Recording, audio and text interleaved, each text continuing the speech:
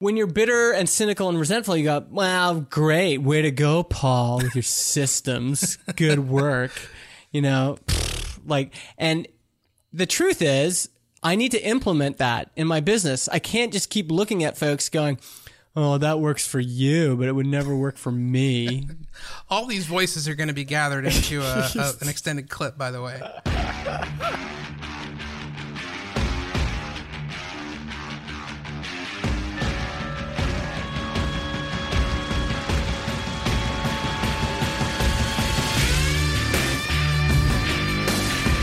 All right, how's it going, guys? This is The Gently Mad, a podcast about life, business, and entrepreneurship without the bullshit.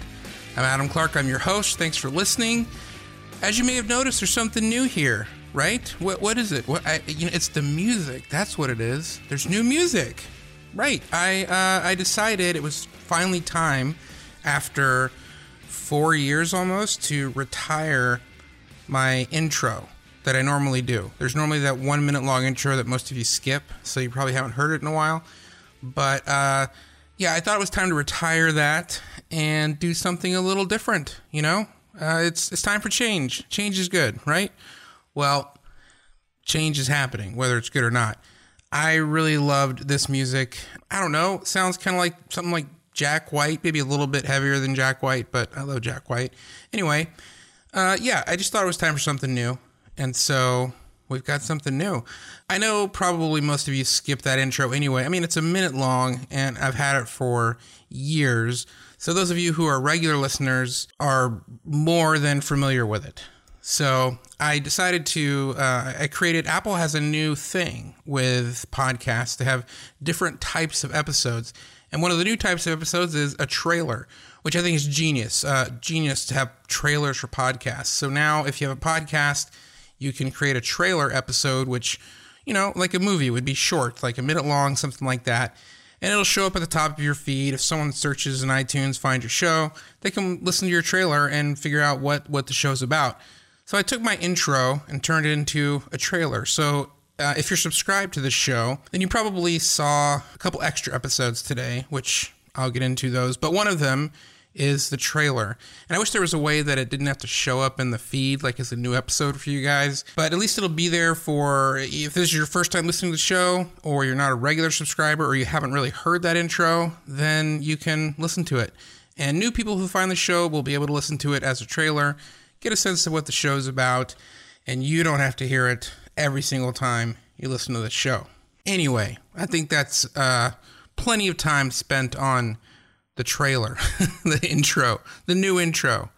All right, we got Justin Jackson on the show today, and I realize this is only the second time he's been on the show. It feels like he's been on the show about half a dozen times, but that's because we've recorded, you know, hours of conversations over the last 4 or 5 years that we've known each other. But he's actually only been on the show once before, and it was early on. I think it was episode 6, something like that. I don't know. It's in the show notes, which, by the way, you can get at thegentlymad.com/67. And the first episode, we talked for a couple hours, and we did it again. This is, I think, officially the longest episode of The Gently Mad so far. We talked for a little bit over 2 hours, which also means there's no bonus episode this week. I felt like it didn't really, I didn't want to cut it up into a main episode and a bonus episode. The whole thing was so good.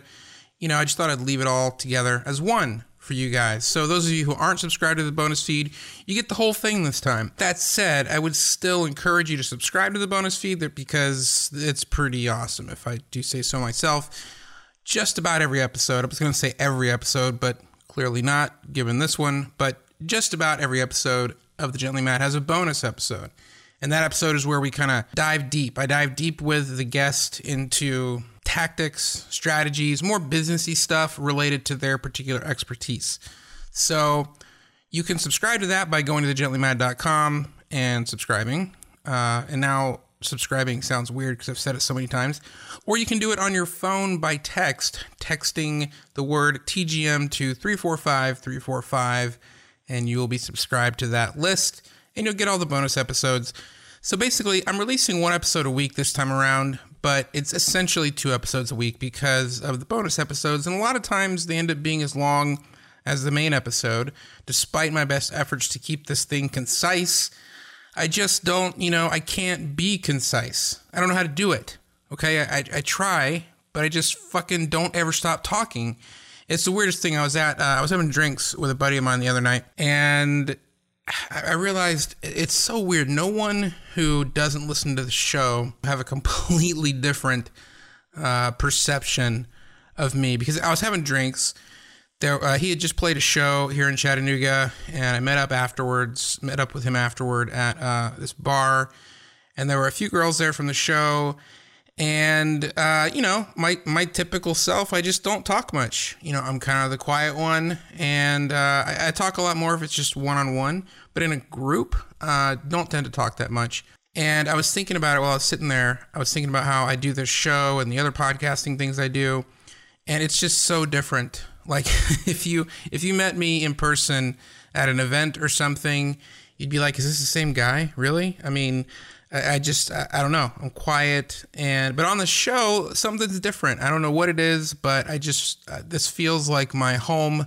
It feels like my space for some reason, and then I can be whatever I want to be, say whatever I want to say, and it doesn't matter. So it's just a different me you get, but it's, it's all part of the same me, just maybe a different side of me. There are many sides of me, shall we say, and some of them are larger than others. Okay, anyway, as I said, Justin Jackson, we had a great conversation. We talked a lot about life in general, which is pretty typical for this show, but even more so with Justin. He and I have a lot of similarities, and, he's been through some shit, man. I mean, he's been through a lot of stuff, and we kind of got into it, and last year was particularly difficult for him, and I think he kind of bottomed out in some ways. But he's coming back. He has come back and is doing a lot of great stuff. So what I really thought was cool about this conversation is we've all been there. We've all dealt with some form of, whether it's depression or self-doubt or feeling stuck or feeling like this is not the life we want. We have no fucking idea how to get it. Justin's been there, and he has come back from that. And so we kind of get into all that. And there's plenty of sort of practical businessy stuff too, especially toward the end. I asked Justin what he would do if he just had to start completely over. And it's probably the best answer to that question that I've ever heard. I asked that question to everyone. And sometimes it's an okay answer, sometimes it's not. Justin basically laid out, this is exactly what I do. If I was starting over tomorrow, here's exactly what I would do, step by step.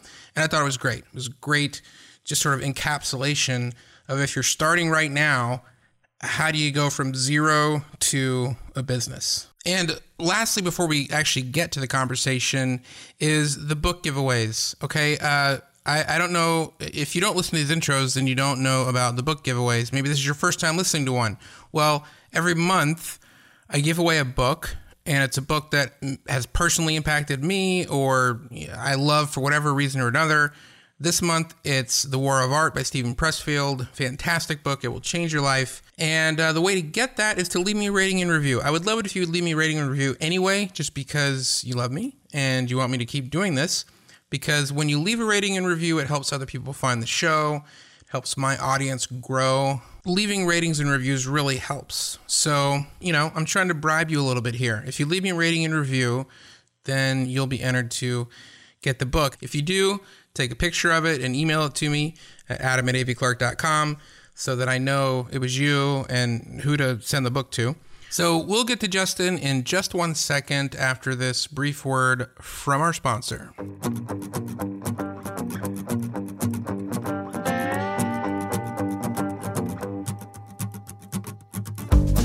Hey guys, as you know, if you've been listening this month, the Gently Mad is sponsored by Fizzle. Fizzle is a community of entrepreneurs who won't let you quit.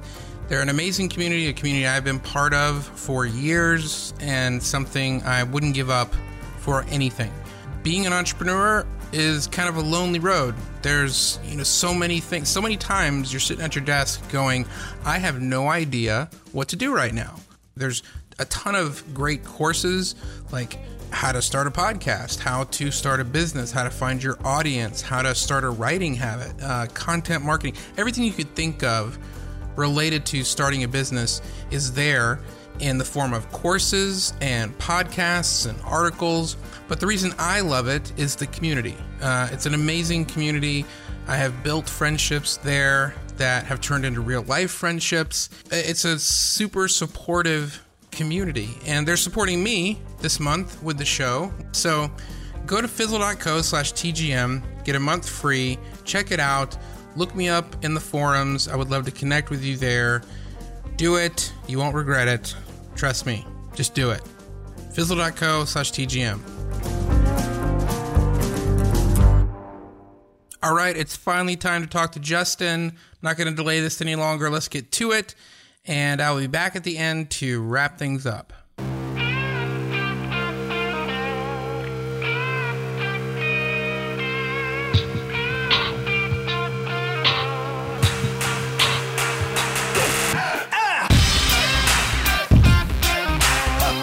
Justin Jackson, finally have you on the phone. It's been hard to do, and honestly, this whole podcast thing was just a ruse because I just need some advice, and I didn't think I could get you on otherwise.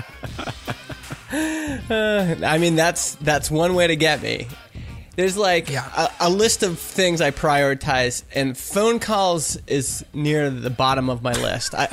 I need to change that, but I have this old kind of mentor from basically from when I was in the church, but we're still friends, and he's in Philadelphia, but he's in his 60s for sure, I'm guessing. Mm-hmm. And my voicemail message says, "Hey, this is Justin." I'm basically a dick on it. I'm like, "Hey, this is Justin. I don't listen to voicemail. I don't like phone calls. If you want to get a hold of me, email me or message me."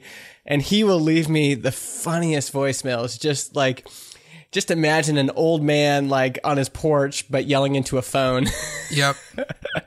Saying, "What the heck? What? Come on. This is ridiculous." I know. My friends and I leave each other those kinds of voicemails. But just out of curiosity, like, I don't know, maybe I'm weird, maybe I'm old fashioned, but I love phone calls. Like, the best thing about my new business is that I'm slammed with sales calls all day long. And I love it. I hate texting, messaging. Unfortunately, that's how most people want to communicate these days, but I would much rather just jump on a call. Why do you think that is? Because there are other people like you, obviously. Yeah, I think it's just, to be honest, I think phone calls are better. I think they're important, but there's something that the part I think I don't like about it is it just feels intrusive in my day. It's like, I got to make time where you'll have my complete attention, and that's what you need. That's what you want. But a text message I can kind of reply whenever, an email I can reply whenever. Slack message I can ignore, but a phone call, it's on my calendar, or an unintended phone call, an unplanned phone call is like, that's just, my heart rate goes up when I get a phone call like that. Oh, really? Well, that means I've caused your heart rate to go up a few times. Oh, for sure. I mean, you're not so bad because I know you probably just want to chat about something, but like if I got a call from my dad and I see it's my dad, I'm like, oh shit, what happened? Or one of my kids, or, if somebody calls me and it's like a close friend or, a family member, it's like, I'm not a close friend. I don't fall in that category. A close friend around here, I mean, like someone's watching my kids, and it's like, Yeah. I mean, maybe I should pay attention to one of your phone calls, because maybe one day one of my kids will hitchhike to Chattanooga. I won't know about it. You'll see them downtown smoking or vaping, and you'll be like calling me like, "Hey, Marty is on the corner vaping in Chattanooga, Tennessee." No, I'll be walking over saying, "Hey, dude, can I bum one of those from you? Let's do it together." And he'll be like, "You're way cooler than my dad." So, but I like the story we're making up here. Yeah, definitely. No, I get that. I get that for sure. I think what it is it's the same reason I love podcasting and I don't like writing as much. I just have a much easier time talking things. Like, I'm definitely a verbal processor, you know. Some people write, some people, you know. That's why I love therapy. I've always loved therapy, and I don't know how anyone survives life without being in therapy, because I need to have someone that I can see once a week and just talk to for an hour and get it out. And I guess I kind of do that with everything, you know, with business, with all of it. You know, I'd much rather talk than write, which, you know, Yeah, I guess that's good that I did a podcasting business instead of a, you know, a written content business. So Yeah, totally. Now, I'm the same way when it comes to in real life. I love hanging out with people in real life. My favorite thing is I have this office downtown Vernon that I've rented ever since I moved here. And, you know, I don't know, 10 seconds away is my barbershop. I will stop in there, you know, almost, 3 times a week. I was going to say, you get a haircut. Well, based on your Instagram, you get a haircut almost daily, it seems like. So I don't get a haircut daily. That's the thing. I just like hanging out there. And then I like to go to the coffee shop and just hang out there, see my friend Andrew that runs the place.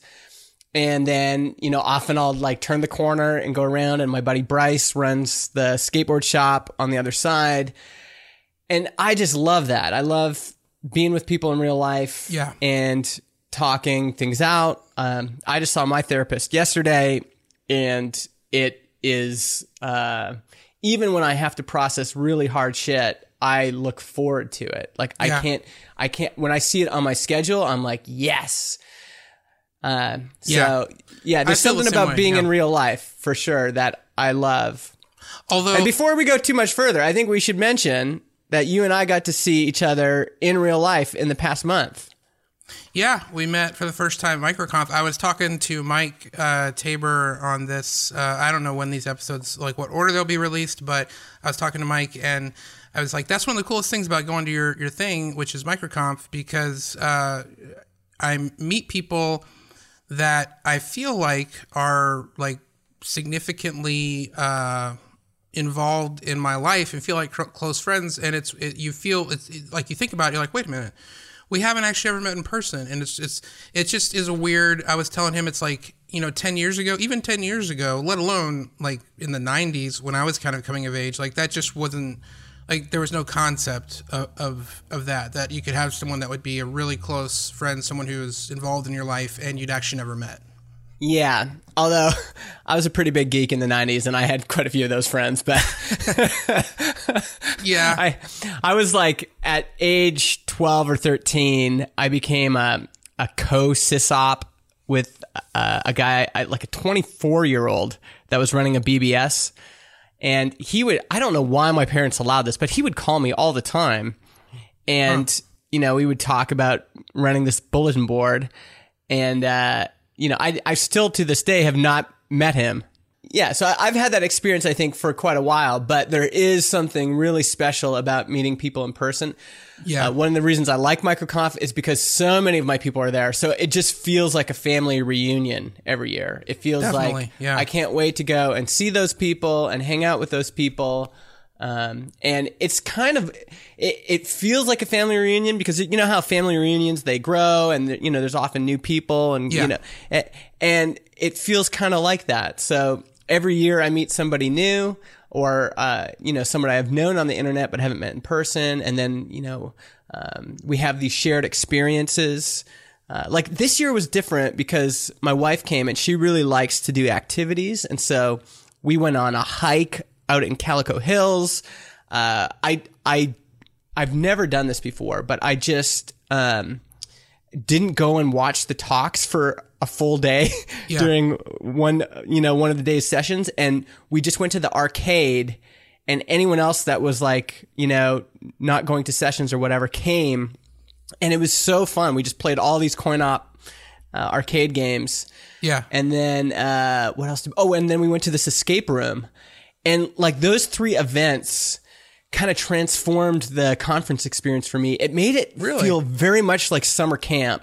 Yeah, I can see that. Like by the end of that escape room, we kind of went in and we were like, we kind of knew each other, but not really. By the end, we were hugging. Like, it was like a too bad I skipped out on it. But I'm not that. See, that's the difference, though, for me. And I posted about this on Instagram. It's like, I love the conference and stuff, but I find that I have to spend at least half my time in my hotel room to just be able to do the other half. It's like, I never realized how much of an introvert I am until I get to a place like that, because I don't feel like an introvert. I do this show, I talk to people, I have a high level of energy, and I'm not like someone just sort of like skulking in the corner and, doesn't want to say anything to anyone. Like, I'm comfortable in front of people and all that kind of stuff. But it really comes out when I go to a conference and I realize that, the true meaning of being an introvert, in that you're recharged by alone time. That's when I realized that, like, I can't spend the whole time out among the people, as it were. Yeah. Or else I just can't. Yeah. I'm definitely the opposite. That was what was so nice about having Lorinda come this year, is because when I get there, all I want to do is just hang out at the hotel, like meet with people, go to the coffee shop and just see who shows up. That's my jam. And I think one thing, because my wife is much more introverted, she needs to recharge and things like that. And one thing I realized is, we're at the party and it gets to be 10:30, and emotionally I want to keep going, because it's just so fun to hop around and I want to meet everybody. I want to talk to everybody. I'm curious, and it feeds me, I could go forever. But at 10:30, I'm trying to be attentive to her needs, and I know she's probably getting tired. So, hey, do you want to leave? And then as soon as I said that, I realized how physically tired I was. Right. And, okay, I got to go and, go to bed. But emotionally, especially there, because it's like the only place in the world where I get treated like I've got some sort of celebrity. And I wrestle with this because I don't want to say that I like it, but I really do like it. But on the other hand, I'm trying to be just a real person, and I know that I'm not there really is nothing special about me, but I do like the fact that the attention is nice, and then getting to meet all these people is nice. And so, this year was great. I just found it was really balancing having my significant other there, and but I certainly like the attention. I wasn't expecting. Okay, so for me, this was the first time I'd been to a conference in 3 years. My previous sort of career is all focused on the web, so I would go to web design development conferences, and the first year I did that in 2010, it was intentional. It was a strategy to network and meet people and create relationships that I knew would pay off, a year or two down the road, and it did. But then 3 years ago, when everything kind of fell apart for me, and I went to work at Apple and kind of just disconnected from all the online communities and things that I was a part of. Obviously I didn't go to conferences and stuff. So the last year has been sort of about getting back into that. So this was my first conference in years anyway, but also my first conference that wasn't web focused, that was more business focused. So I didn't expect to, I expected to know people, but I didn't expect anyone to know me. So it was really cool that there were a lot of people there that knew of me, mostly from this show or other things, and that was unexpected. But you have to like that, though. It's when you're standing there talking to someone, they're asking you what you do, and I'm telling them about my new podcasting business, and someone comes and interrupts us to say, you're Adam, you're the gently mad guy. I love your show. And then they rant and rave for a minute and a half before moving on. I mean, that just sold that client, so now I have a new client, and that's worth so more than I could have stood there and talked for 2 hours, and it wouldn't have had that. Totally. Wouldn't have created that. So that's really the power of podcasting. Yeah. Podcasting more than anything else. And again, you don't have to be super charismatic you don't even have to have a popular show. Podcasting creates that connection, that emotional connection with people. Yeah. And once you get on a show, and especially the way you do your show, which is, being very vulnerable, that vulnerability creates connection. Yeah. And, I think that's actually a mistake a lot of people make with podcasting is they're trying, and I'm definitely guilty of this. You try to make your life, you try to appear too cool, too all together. And the truth is people want to hear the vulnerability stuff. Yeah. In fact, I've found myself lately listening to shows, and when there's all these moments where I notice like hosts could have a moment of vulnerability, but you can tell that they're insecure about something, or that, they could get into some emotional stuff, but they just gloss over it, or they try to, make themselves appear better than they are. It's like, damn. I'm almost like saying out loud, like, fuck, come on. You missed it. It was right there. Like we almost had a connection, and instead you tried, you got insecure and, you just wanted, damn it, Yeah. And I think that's important. I think it's going to become increasingly important, actually, as, right now, mental health is a big topic. And what differentiates us from the superstars is going to be, hey, I'm a human being. Yeah. I feel like this. Hey, guess what? That thing that you feel you're completely alone on, I feel that too. Yeah. And that means we can't recycle the old memes. Like there's the old vulnerability memes that have already been expressed. Like, do you have imposter syndrome? Well, of course.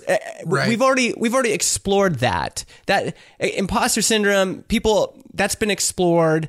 It's still a thing, but it's kind of out there. Like we've hashed that out publicly, but there's so much more in the human experience and our emotional experience and our personal life that has not yet been put out into the world that really needs to be.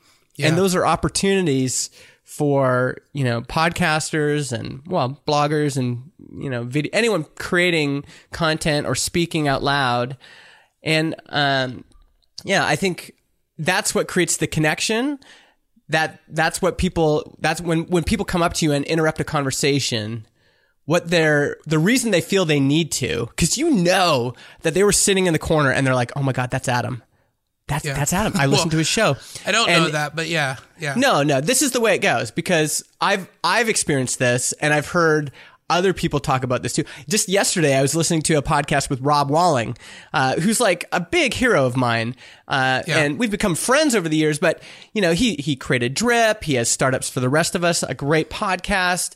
He wrote a book, Start Small, Stay Small. It's like, he's the dude. And he shared this story about meeting Jeff Atwood from Coding Horror, right, which was a big blog for programmers. And he said he left he was like, oh, that's Jeff Atwood, I should say hi. He's like, no. Oh yeah, I think we listened. Yeah, I remember we listened to the same episode. Yeah, he was talking about that, I think, in one of the recent episodes of Startups the Rest of Us. Yeah, and he left the conference and then came back. Yeah, and so this person's sitting on the side like, oh my God, that's Adam Clark. I listened to his show. How can I express the meaning and the connection I have with him without being weird, without, looking like a dope, like whatever. And so they come over, and it's such a courageous moment for someone to say that they appreciate your work. Yeah. And I just think that's amazing that people do that. And that I mean, there must be a lot of emotional momentum from someone listening to a show that would push them to do that, to like get completely out of their comfort zone, to be completely awkward, and to open themselves up like that. Like, cause you could have been a dick. You could have been like, yeah, whatever, man, or whatever. Right. And I don't know. Like I said, I didn't expect it here because it's been 3 years since I have been on the scene at all. And it was a conference in a different industry. Like that used to happen any type of web conference I used to go to a few years back. It was those kinds of interactions were, like not exaggerating, every few minutes, the whole conference. And but I just wasn't expecting that here, especially because I had just, relaunched. But I don't know. See, I don't feel like when there's someone I want to talk to like that, and this is where the whole introversion thing is weird for me, is I don't feel that, like I'm going to be bothering them, or maybe I'm going to sound like an idiot, which is the same thing about like being vulnerable on the show. Like I worry about the other end of it. Like I'm constantly worried about, where's the line between being authentic and vulnerable and honestly just sharing too much information that people don't want to know, or that makes things awkward or uncomfortable, because that for some reason is just naturally where I go. Like that's the only way I really know how to talk to people. Like I've joked that, I can meet you for the first time and 10 minutes later, like we're talking about our marriage problems. That's just how it. I just don't do the the chit chatty stuff very well. I don't have much patience for that. Not intentionally. It just I don't know. It's just the way I am. So I don't really struggle with that. I struggle with the other end of it of, what is a feeling like, uh-oh, I just said too much, or now it's awkward because that joke was too inappropriate, or whatever. It's not the struggle to be vulnerable. It's the struggle to, not be too vulnerable. Yeah. Yeah. I think there's probably a stair-step approach to that where, you meet someone for the first time, especially someone that does not know you. Like with someone who's listened to my podcast, they almost expect us to be more vulnerable right away. Often they'll come to me and they'll reveal something very personal about themselves because in their mind, I've already earned the right to, hear that kind of vulnerable information because I've shared so much with them. And so, in that case, it could happen faster. But someone I've just met, what I try to do is, you start surface, but introduce a little bit of vulnerability. Like one of my disarming comments, and I'm not sure if it's helpful or whatever, but, someone might come up to me and ask me a question, like treating me like an expert. Yeah. And my joke is, here's what I do, but I'm just a jackass on the internet. You can take what I say with, a grain of salt. Like I'm nothing special. Here's what's worked for me. Here's what I've seen work for other people.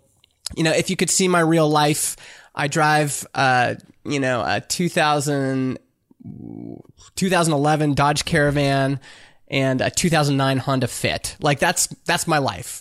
And the Honda Fit has a big dent in the door because we ran into a parking one of those parking things. Yeah. That's who I am. I'm not like a cool Lamborghini YouTube guy, And so being disarming, having enough vulnerability that it disarms people, it lets them know I'm just a real human being. Now, my fear with that is I have noticed, I've talked about this with my therapist, I have noticed that when I reveal some stuff, when I open the curtain too wide, is this a good metaphor? Yeah. When I open the curtain too much, there are some fans that are disappointed. Like the illusion is shattered. And Billy Corgan actually talked about this with Joe Rogan. Have you heard that episode? No, I haven't. Oh, hot damn. You've got to put it in the show notes. It's such a good conversation. Billy Corgan is just, he tells so many stories. He is funny. He is personable. But he talks about this illusion people have of him of being kind of this down, depressed, emo kind of person. Yeah. And then they meet him in real life and they're disappointed, you know? It shatters the illusion. And so Joe Rogan is like, well, you know, does it upset you or whatever? And he's like, well, for a rock star, you really do need to have that picture. People want the fantasy. Yeah. And so it's okay if, you know, if you're giving them the fantasy and you're giving them what they want, that's fine. And he shared the story about how one of the most popular memes of like 2015 was with Billy Corgan on a roller coaster at Disneyland. But they just caught a picture of him when he looked like super like depressed. Right. Yeah. And he's like, you know, at first he said, I was upset because he said, I was having a great time on that roller coaster. They just got the one frame of me where my face looked grumpy. But he said on the other side, he's like, it was good for business. Yeah, I know. because people don't want a happy Billy Corgan. They want, you know, I want him to be wearing black and I want him to, you know, be looking glum. And, you know, that's what I want. But at the same time, it's like, you know, and my friends tease me about this, you know, like one of my friends tweeted the other day, one of my closest friends, you know, I didn't even know he'd ever listen to the show because, you know, it's usually like, I don't know, for me, my closest friends and family, they don't listen to anything that I do. But he tweeted like, listening to my buddy Adam's Gently Mad podcast, and I think he's the only person in the world more depressing than I am, you know? And so it's like, there's part of me that's, you know, I don't want to just be the guy who's always complaining, is always struggling, you know, everything is always, you know, everything is always like a walk through the forest of sadness, you know, but I slip into that mode very easily because that's the title of your new album, by the way, A Walk Through the Forest of Sadness. Actually, that's a direct quote from a journal entry from 20 years ago. So there was, in which my friends still tease me about to this day. There was a situation with, we grew up in similar circles. I grew up in and it was a cult for, you know, I mean, it just was. And extremely this religious kind of thing. And there was this girl and, you know, it was cut off. We weren't allowed to talk to each other or whatever. And anyway, my journal, I wrote something like, I mean, dude, I was 20, but I was really emotionally, I was probably like 16 because of, you know, the system we grew up in. But my journal the next day was these like just super melodramatic stuff, like, you know, today the ashes that were my heart have begun to crust over, and and stuff like today was another romp through the woods of despair, and you know, it just all this, you know, and so my friends that know that stuff, like they tease me about that all the time. So that wasn't actually a direct quote. So maybe it would be, you know, the next show I do someday will be called the Forest of Sadness or something. So I think I actually think about this a lot about negativity, and I do think it's important for us to evaluate what we're putting out into the world. Yeah, especially on certain platforms. A podcast is so much more humanizing. Yeah. I really get a sense of who you are, of the context you live in, and, you know... Well, depending on the show, but yeah. Yeah. But, you know, on Twitter, for example, if people go to follow me for the first time, they're like, okay, I'm just going to read a few of Justin's tweets, and they're all negative. They're all about me complaining. They're all, you know... And I do this all the time. I'll be like, oh, this person seems interesting. And I'll go to their Twitter. I'm like, oh, no, thanks. Like, I don't need that in my life.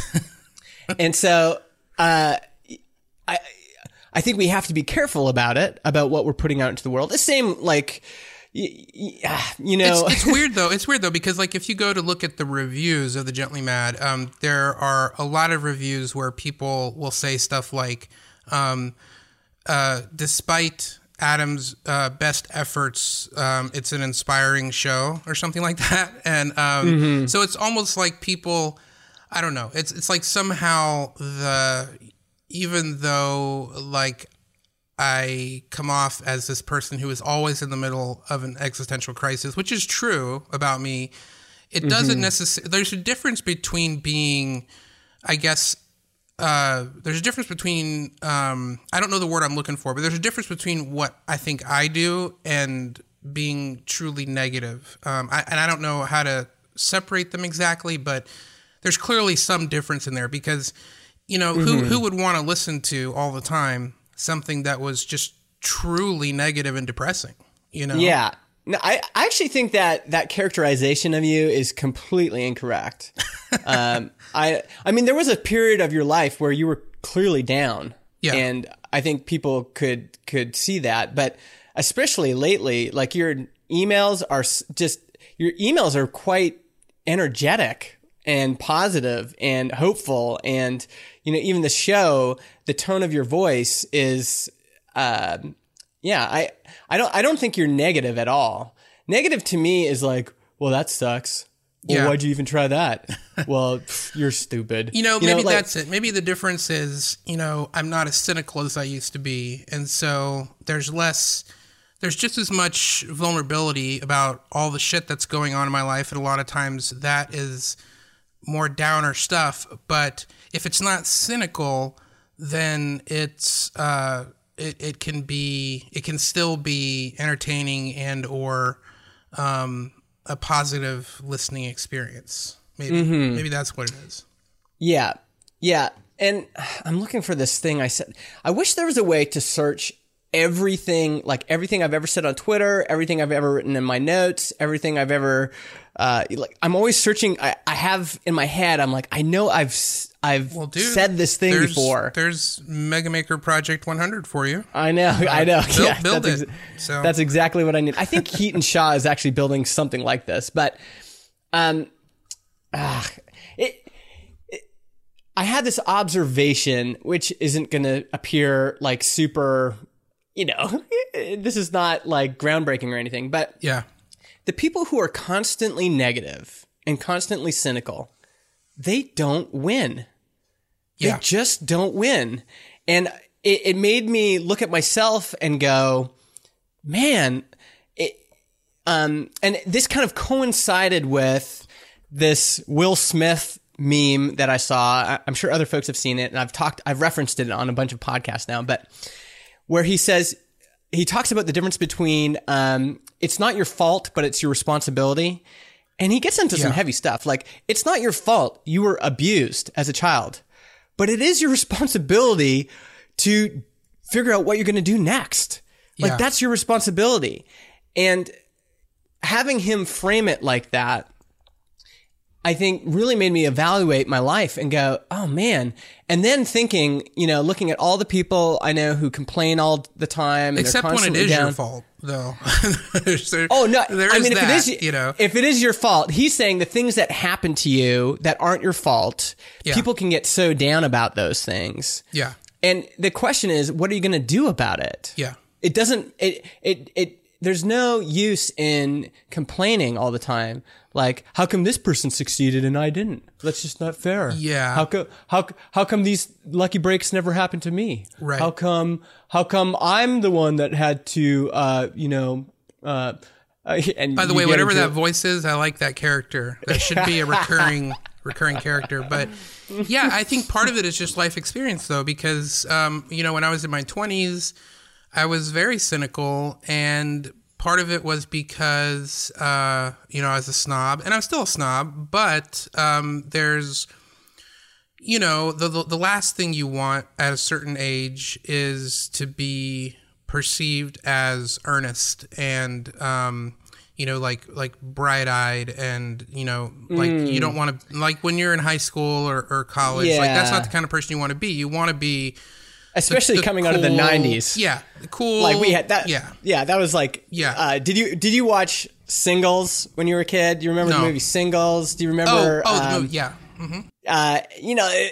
That's kind of to me like the classic Gen X movie. Like no one wanted to appear too positive or too bright-eyed or. Yeah. See, that's the thing. So that's the way it was for a long time, and then something switched where it's like I don't want to be as fun as it is to be cynical and sarcastic and super like witty and acerbic and just really sharp and all these things.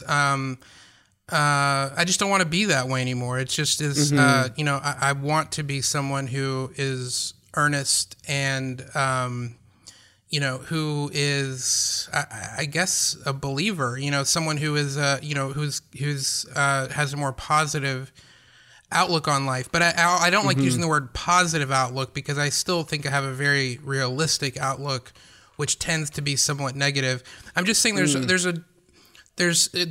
that's why I say maybe it has to do with cynicism, because there's a difference where I'm not as cynical anymore about things, but I still am always in the middle of some sort of existential crisis or another. But there's not that sort of withdrawn cynicism attached to it. It's more, I don't know why I keep using the word bright-eyed, but that's, that's that phrase, to me, connotes like the opposite of what I'm trying to say when I say cynical. So, so there's a difference. Yeah. And it didn't happen until I got older and I had kids and just things change and, life doesn't look the same as it used to. And and there's, I think for me, the big change was therapy, because what the therapy and what my therapist kind of helped me see is, in my case, how self-righteous I was. Yeah. And that self-righteousness, it really colors everything. That's where my cynicism came from. It was this belief that I was better than people, but that they had still somehow... but the belief that you're better than someone or more special than someone, but they have still somehow figured out a way to win, it just grates on you. Yeah. But once I realized, wait a second, that is such a terrible belief. This superiority complex, and I didn't even understand how it was coloring everything. And once I could see that, that's when I was, oh, wait a second, I gotta watch how I express myself. I've got to watch, I've got to really, every time I tweet, I should ask, is it worth it? Yeah. Is it worth it to say this? I know. Is it helpful? Yeah, there's so many, 80% of my social posts get written and then deleted because it's like, what's the point in sending this? Like, this person or this thing I saw is utterly inane and stupid, and I would like to call out that just complete waste of brain space that it is. But then what's the point? Like, honestly, that's what goes through my head is, what is the point of doing that? It's not gonna do anything. And so, so I just delete it, So I don't ever get into. I mean, that's a whole other topic, but I don't understand all the fighting that happens on social media, because I'm really like, what do you think you're accomplishing? Like, what do you think you're accomplishing? Nothing. Yeah. You're accomplishing nothing, And it's like, you really think you're gonna attack someone on Twitter or Facebook because of their differing, worldview or whatever, and that's going to be a profitable conversation? Like, I think these people who do this just enjoy that. Like, they're not trying to change anything. They just want to have an argument. That's the only thing I can come up with. Yeah, I mean, I think there is a type of activism that needs to reach critical mass before it's effective. And this is especially true in politics. If you you're really going to have to excuse me, Americans. I'm going to give an American history example, but I'm Canadian.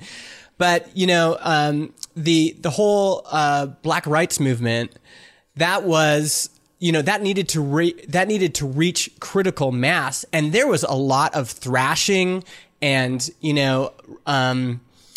passion and, activism that needed to occur for that to reach that scale, for there to be enough mass that people were willing to get out and march in big numbers and actually get a politician's attention. Yeah.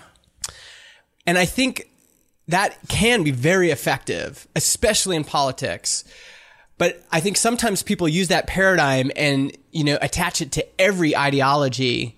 And it's actually not helpful to have, this kind of like really radical or aggressive activism when you're trying to change somebody's mind. Because if you're attacking me, my automatic reaction is going to be to defend myself or to fight back or to to be hurt or to be surprised, and it's not helpful.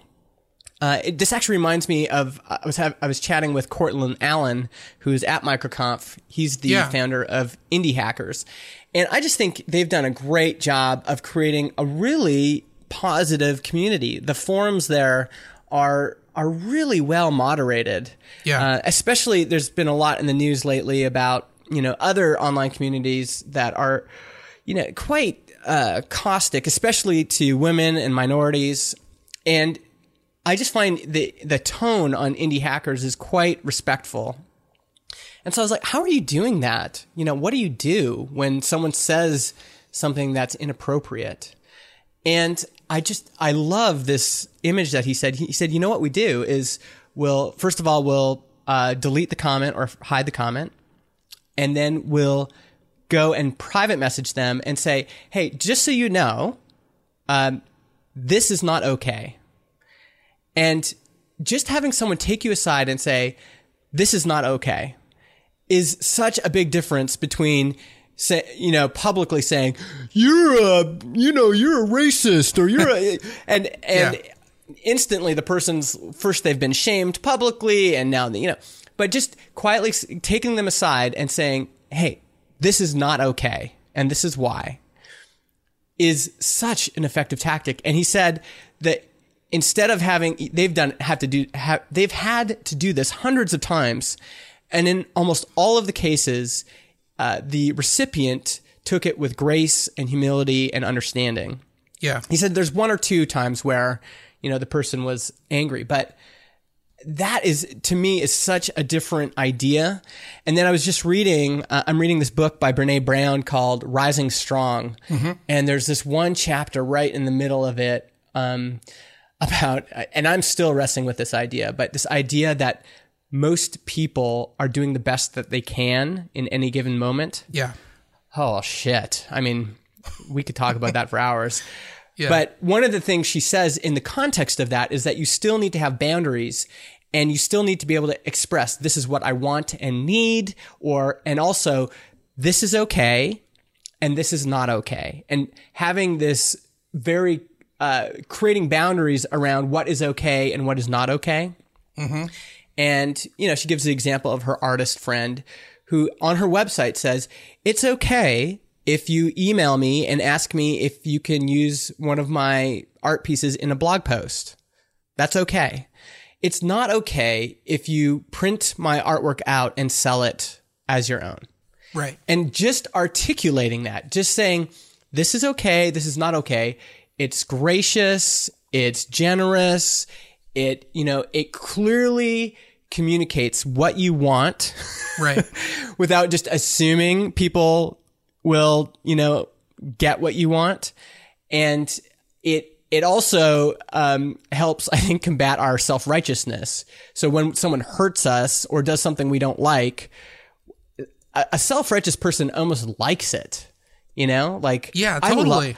Like, my favorite thing is to just do chores all day and just be bitter about it. Like, oh, look at me. I'm doing all the fucking chores, and the rest of my family hasn't done a single thing, and I'm just like, subconsciously, I'm like, I can't wait till I can bring this up in a just like self-righteous like moment of glory. Like, you people don't realize how good I am and how terrible you are, Yeah. It combats self-righteousness, because if I just said what I wanted and needed, if I said, could you please unload the dishwasher? That would, or, hey, it's not okay for you to leave your socks on the floor. That's a lot different, right? Once you set the boundaries, now you have no excuse to be self-righteous or to be upset or to get angry. Yeah. And it feels like I could deal with a lot of public criticism like that, It is a really weird thing. And, I wanted to go back to one thing you said about therapy. It's, that's been a lot of my experience in therapy too, is I'll talk for, or more like complain for 45 minutes or whatever. And, my therapist is the best therapist in the world, because he's an old, college, psychology professor, and he's tall, and he looks basically like... Does he have a beard? I was about to say, he looks like Gandalf in modern day clothes. Like if you took Gandalf but just took the robes out and put like normal clothes on him. Gosh. That's what he looks like. And so you just feel That's too perfect. Yeah, you just feel like you're getting wisdom. He nailed the look anyway. And but that's usually what it is I will be complaining or talking, and it's usually stuff. It's stuff like that. It's like, well, you can either continue to be pissed off by these things, or you can do something about it. But it doesn't mean that what you want, your spouse or whoever it is to do or change, that you don't have any control over that, but you can certainly do something about this thing that's bothering you. And so whatever the thing is, and I'm like, yeah, but I shouldn't have to do that, and so it's, that's where we go. But like, for me, like the whole thing is, a lot of times, like I'm very excited to go, but a lot of times I find myself leaving therapy, feeling worse than I went in, which is kind of weird. You think like, well, why would you do that? But it's because a lot of the times, I don't want to face the reality of a situation, and I'd rather just tell myself what I want to believe. But in therapy, you're faced with the reality of the situation, and you can't hang on to sometimes hanging on to the illusion is easier, Yeah. That's so applicable to business. Yesterday I heard Corbett Barr say, they go through this whole podcast episode. Yeah. Corbett Barr has a podcast called Fizzle, and they go through the whole episode. And in the end, the other hosts want to wind down the conversation, and he's really good at this. He says, "I just want to say one more thing." Yeah. He said, "If you have anxiety about your numbers, about your business numbers, the way to deal with that is not to keep ignoring it. The way to deal with it is to actually dive into your numbers, actually be honest and with yourself about what's coming in and what's going out, and then to do something about it." That's how, that's how, and, for me, I think I've shared this publicly, but I had a really hard 2017 last year in terms of mental health. Yeah. And let's say the last 6 months of the year, I did not work very much. And so I built up all of this reserves in my business account. And basically the last 6 months, it just got drained. And so I used it all. And, because I was too depressed, I'd come into work and I couldn't, I would. So are you ready to actually talk about what that was? Or, because I've asked you and you've been like, I can't say. And yeah, I can't really talk about it. It's very personal. Okay. And it was a bunch of personal, it had nothing to do with business. Erectile dysfunction, basically? Yeah, okay. Just that kind of thing. And, See, like I say, I don't know. Was that too over the... That's what I'm saying. I never know where the line is. Like that old Friends episode. The line is a dot to you, you know? So anyway, go ahead. But, there was times where I couldn't, I'd come into the office and by the way, I used to really look down on people that got depressed. I thought they were weak. I thought that, I didn't understand why they couldn't just pull themselves up. I didn't understand why they couldn't just be happy. And now I get it. I've never had that because I've been depressed since I was 6. So it's... Well, and this is something I've been saying now is I have so much respect for people that have been struggling with depression for a long time because I basically experienced it for a year and it almost killed me. It was awful. Well, here's the thing. I talked to my therapist about this. I was like, I have friends who...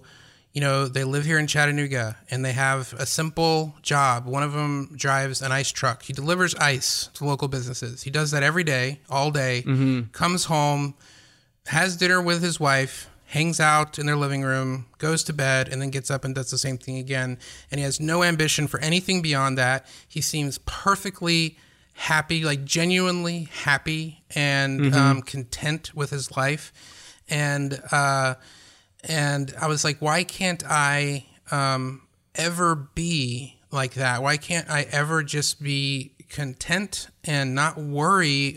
When I say worry, I don't worry like, wringing my hands worry, like anxiety.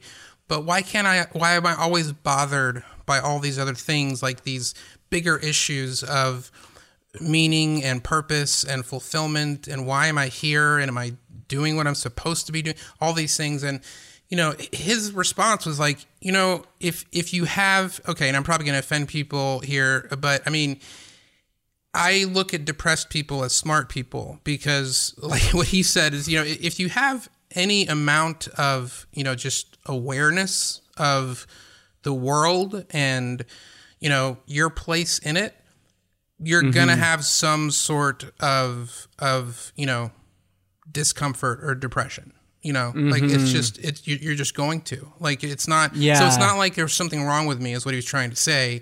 He was just saying that, it's true that ignorance is bliss and usually, and I don't know, maybe this is totally wrong, but the people that are just completely carefree, happy, just aren't thinking about it, Yeah. No, I think that there's probably some truth to that. It reminds me of Dan Harmon had this great tweet storm about how to deal with depression. Yeah. And the first tweet in it, he says, okay, so number one, he says, admit and accept that it's happening. Awareness is everything.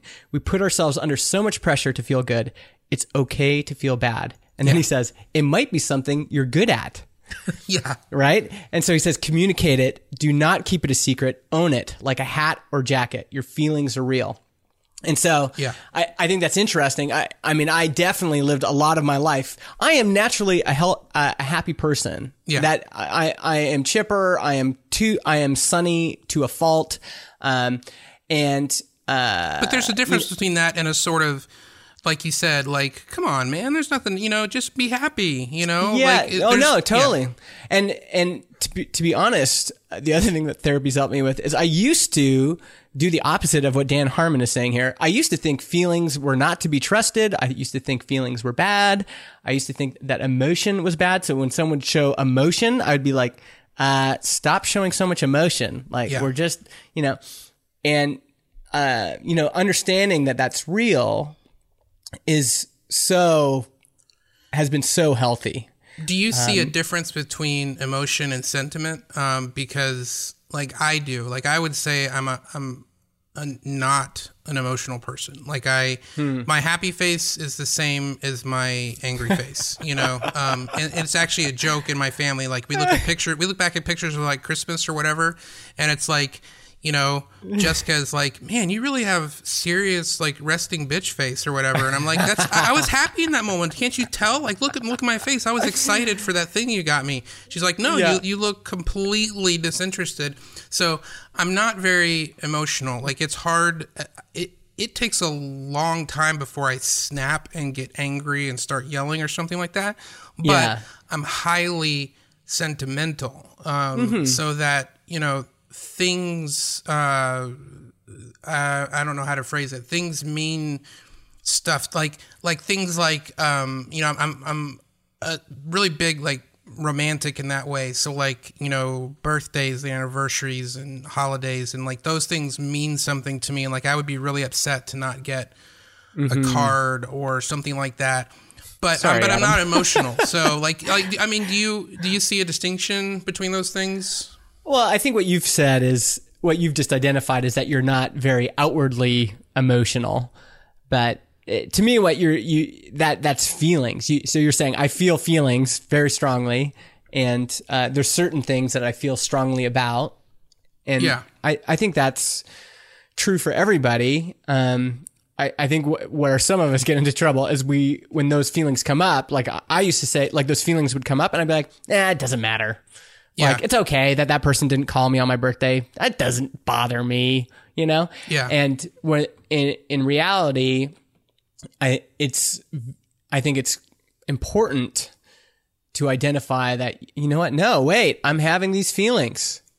Well, Like, the reason I I say need that to is own it. because like my wife is the opposite. Like she's highly emotional, but not very sentimental. Like it would not bother her at all if I forgot our anniversary. I mean, it might bother her a little bit, but it's not going to be a big deal. Like this, in fact, this past year, I made a big deal about it being our 10th anniversary, and it was actually our 11th anniversary. So, like, no big deal. Like, if you know, it's Mother's Day and she doesn't get flowers, no big deal. Like that stuff doesn't bother her. But Yeah. you know, on the outside, like in an argument or a conversation. Like there's a massive difference between her happy face and her angry face. You know what I mean? So like she's very emotional and quick to display emotion, but she's not super sentimental, you know? And so, you know, things like that don't, you know, that necklace that I bought her 10 years ago or whatever isn't that important to her. Whereas to me, like that's far more important than, you know, something that might be, than expressing, you know, expressing some sort of emotion about the story she's telling me, you know, whereas she'd much rather have that than like the symbol or the artifact. You know what I mean? Yeah. No. Yeah. It seems there like we definitely value different things, and that's been helpful for me too. Like there's certain things that I like more than other people, or certain ways I like to be treated that are different than other people. There's, you know, that and that. Again, my therapist, I really, if people are still listening right now, this is why people listen to this show. So I think people are listening. But anyway. The one thing I want everybody to do, whether, you know, whether they feel good or bad or whatever, is to go see a therapist, because what I wish I had done is I had built a relationship with a therapist. I had built a rapport with a therapist before shit hit the fan.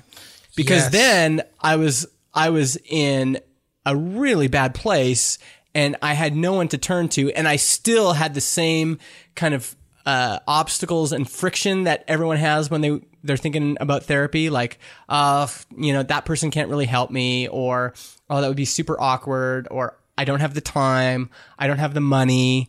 You know, there's all these excuses that people make up, and I still had those, but I was like fucked up. And so by the time I finally got into her office and, you know, finally sat on the couch and started talking to her, there'd been a lot of damage done. And so if I'd done that before, it would have been so much better. And it honestly, like, I know I come from a very, I don't come from, my family's not super emotionally open. And they're quite conservative. They're awesome. But they're a little bit old school. We didn't talk a lot about mental health growing up. I don't think very many people did, actually. And, you know, to me, I was like, well, no one in my family that I know of ever went to a therapist. They've probably all been to therapy, and I didn't realize it, you know? And so no, I don't think in the circles we grew up in, which were similar, stuff like depression, mental health, you know, that stuff was just perceived as like a sin problem. You know, it was a spiritual problem. You know, just you don't read your Bible more. Yeah, you don't need a therapist. You should pray more. And and so I don't think a lot of us did go to those, you know, those things. But what you just said, though, is also super applicable. We keep saying this is really applicable to business, and then we never talk about business, but that's also super applicable to business in terms of doing something before you need it. I think I just tweeted that or Instagrammed that or something. Yeah. Like, I'm feeling right now like, hey, sort of pro tip, create processes before you need the processes. Because if you wait until you need something to do it, then it's just a lot harder, Yeah. It's a lot easier to do it when, and that directly relates to like when I talk to my wife, when we're talking about therapy and arguments and communication issues. It's like the time to bring up that thing that annoys you is not in the middle of an argument. That's not the time to bring that up and say, oh, by the way, it's like the time to bring that up is when we're feeling great and we're feeling really like in love or whatever. And everything's good. That's when you bring that up. Not when we're, at each other about something. And so I just think that's just generally applicably true across the board, that the time to do things or create things or build whatever it is before money, whatever it is before you really need it. And I've never really done that in my life. I've always just kind of responded to, I'm always kind of reacting to the waves, and trying to get out of that this year. But it's hard because that's the only way I know how to live, really. That's the only way I have lived. Yeah. And actually, this is a good time for me to come full circle and go, back to my story, which was, end of 2017, I'm just spent. Like I've used all of my get out of jail free cards. One of the advantages I had is I did have an audience, I did have customers, and I did have products. And so my get out of jail free cards were, okay, well, you know what? I don't have the emotional energy right now to build something new or to really do anything, but I can just relaunch this thing that I have. And that saved me. Like having those things that I was like, okay. You mean like financially, or what do you mean? How did it save you? Financially. Yeah. Okay. So, for example, I've got Mega Maker Club, which is a membership site I've run since 2013 for indie entrepreneurs, mostly people building software. So solopreneurs that are bootstrapping. I didn't know it was a club. I thought it was okay. Well, we need to talk about that. But anyway, go ahead. It started off as JFDI. Oh, and then, okay. I'm familiar with that. And then I renamed it Product People Club. And then I'm trying to bring everything under the Mega Maker brand. Yeah. And so I renamed it to Mega Maker Club. But the way that works is I want the quality to be really high, and I don't want people to just be joining all the time willy-nilly. I want there to be this onboarding process. So I close registration and I open registration. And being able to open registration when I was depressed was very helpful. Yeah. But anyway, so get to the end of 2017, but I'm spent. I've used all of the things I can use. I've drained all of that buffer I'd built up in my business bank account. Where I like to be is I like to have 6 months worth of expenses in the business account. Well, wouldn't we all, Justin? Wouldn't we all? Wouldn't that be great? But, and life happened, I all of a sudden I had to pay my corporate taxes, and then I had to, things just kept happening. You can just not pay those things. That's what I do. And back to your comment about processes, I always thought, well, you know what? Because I pay my corporate taxes in bulk, and I'm always like, you know what? Next year I'll set aside an account, and every time I get paid, I'll take money out of there for taxes. But I never do it, and man, that would have been so helpful when things got bad. Yeah. Well, like oh, go ahead. I want you to actually finish your story, and then I'll say that.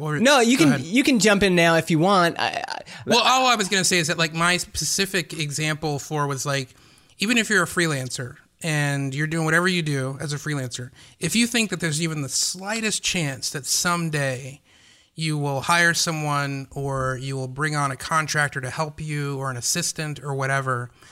Just turn on, freaking ScreenFlow and record some of the things that you're doing, because once you get to that point that you've brought on a team or whatever, and now you have to have the processes, and that's the bottleneck and that's the blocker and nothing's happening, it's so much harder then. So like that was what was in my head when I said, make this stuff before you need it.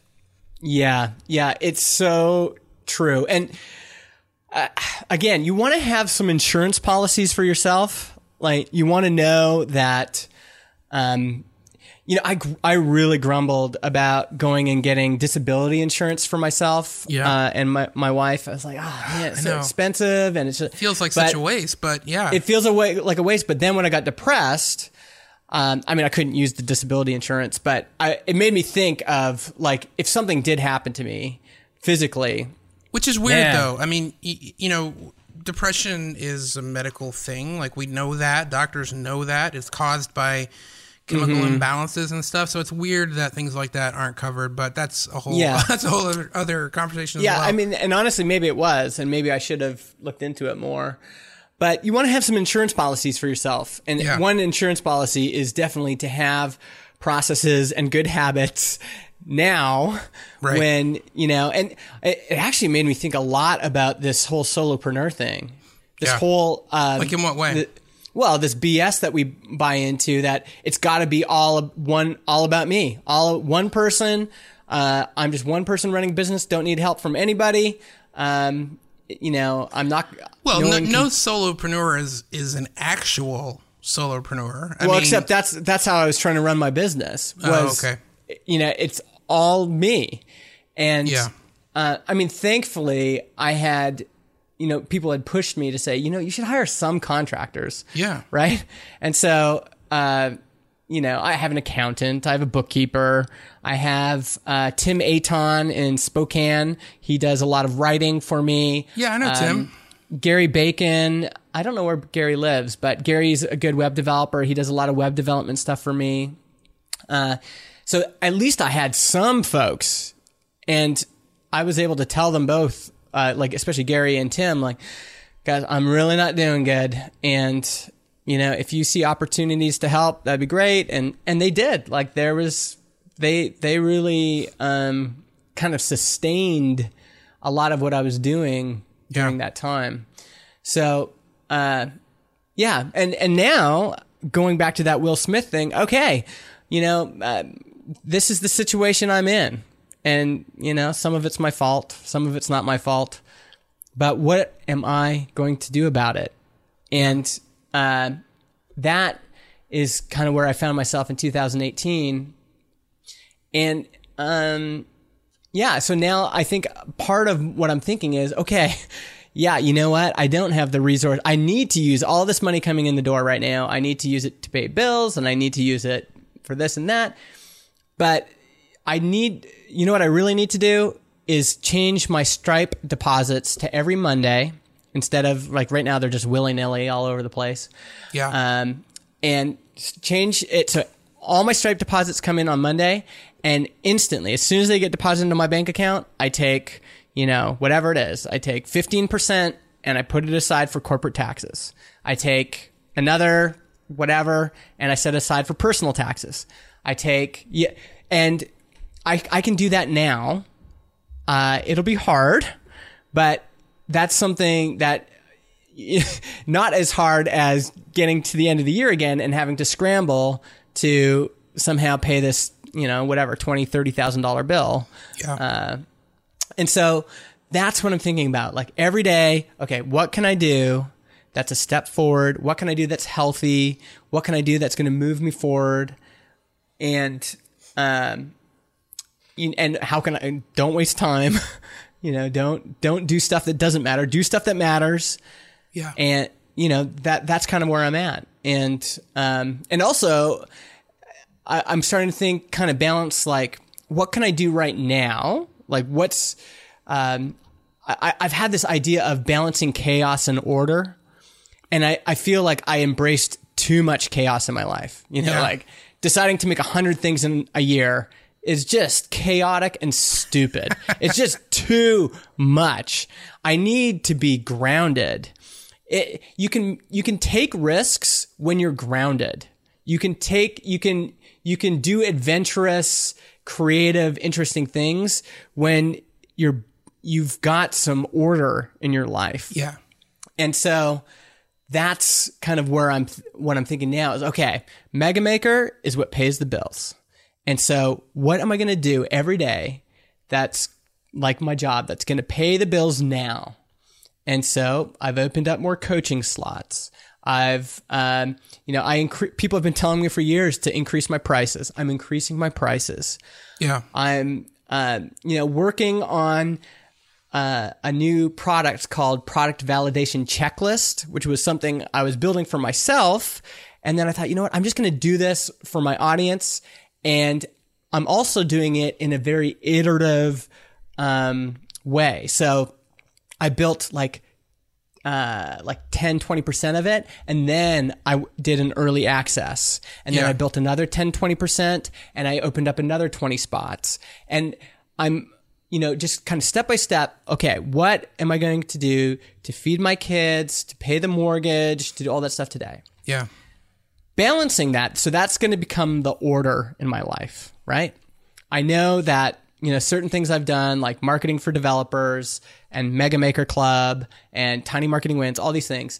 These are things I can continue to build on. I can do relaunches, and they, so far I've been lucky. People keep buying them. Yeah. On the other side is the chaos. What am I going to do and try for the future that I can start now that's going to have pay dividends in the future, or hopefully will pay dividends in the future. And for me, that's Transistor.fm, this podcasting startup I've started with John Buddha. And, that's a huge risk. I've only put money into that. I haven't got any money out.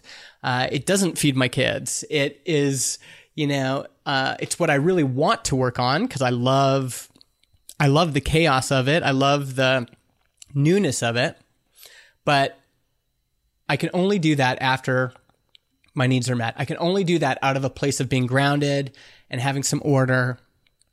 That's where I get to try that stuff. Mm-hmm. And it's been, I don't want to paint a false picture and say, I just solved all my problems. I'm great. I like that character better. I changed my mind. Let's stick with that one. I was going to try to make a Tennessee reference, but I don't think that's a Tennessee accent. No, that's more of like a Disney cartoon. That's right. Than Southern. No, I can do the, if you want Tennessee summed up in a second, it's Ermiger, Trump is awesome. So that's actually my favorite character all day long. So my favorite character of you is Tennessee accent, like the person behind you at Starbucks, and you doing impressions of them. I know. Oh, those are the best. I love doing that. And my wife doesn't believe that I've actually ordered drinks that way before.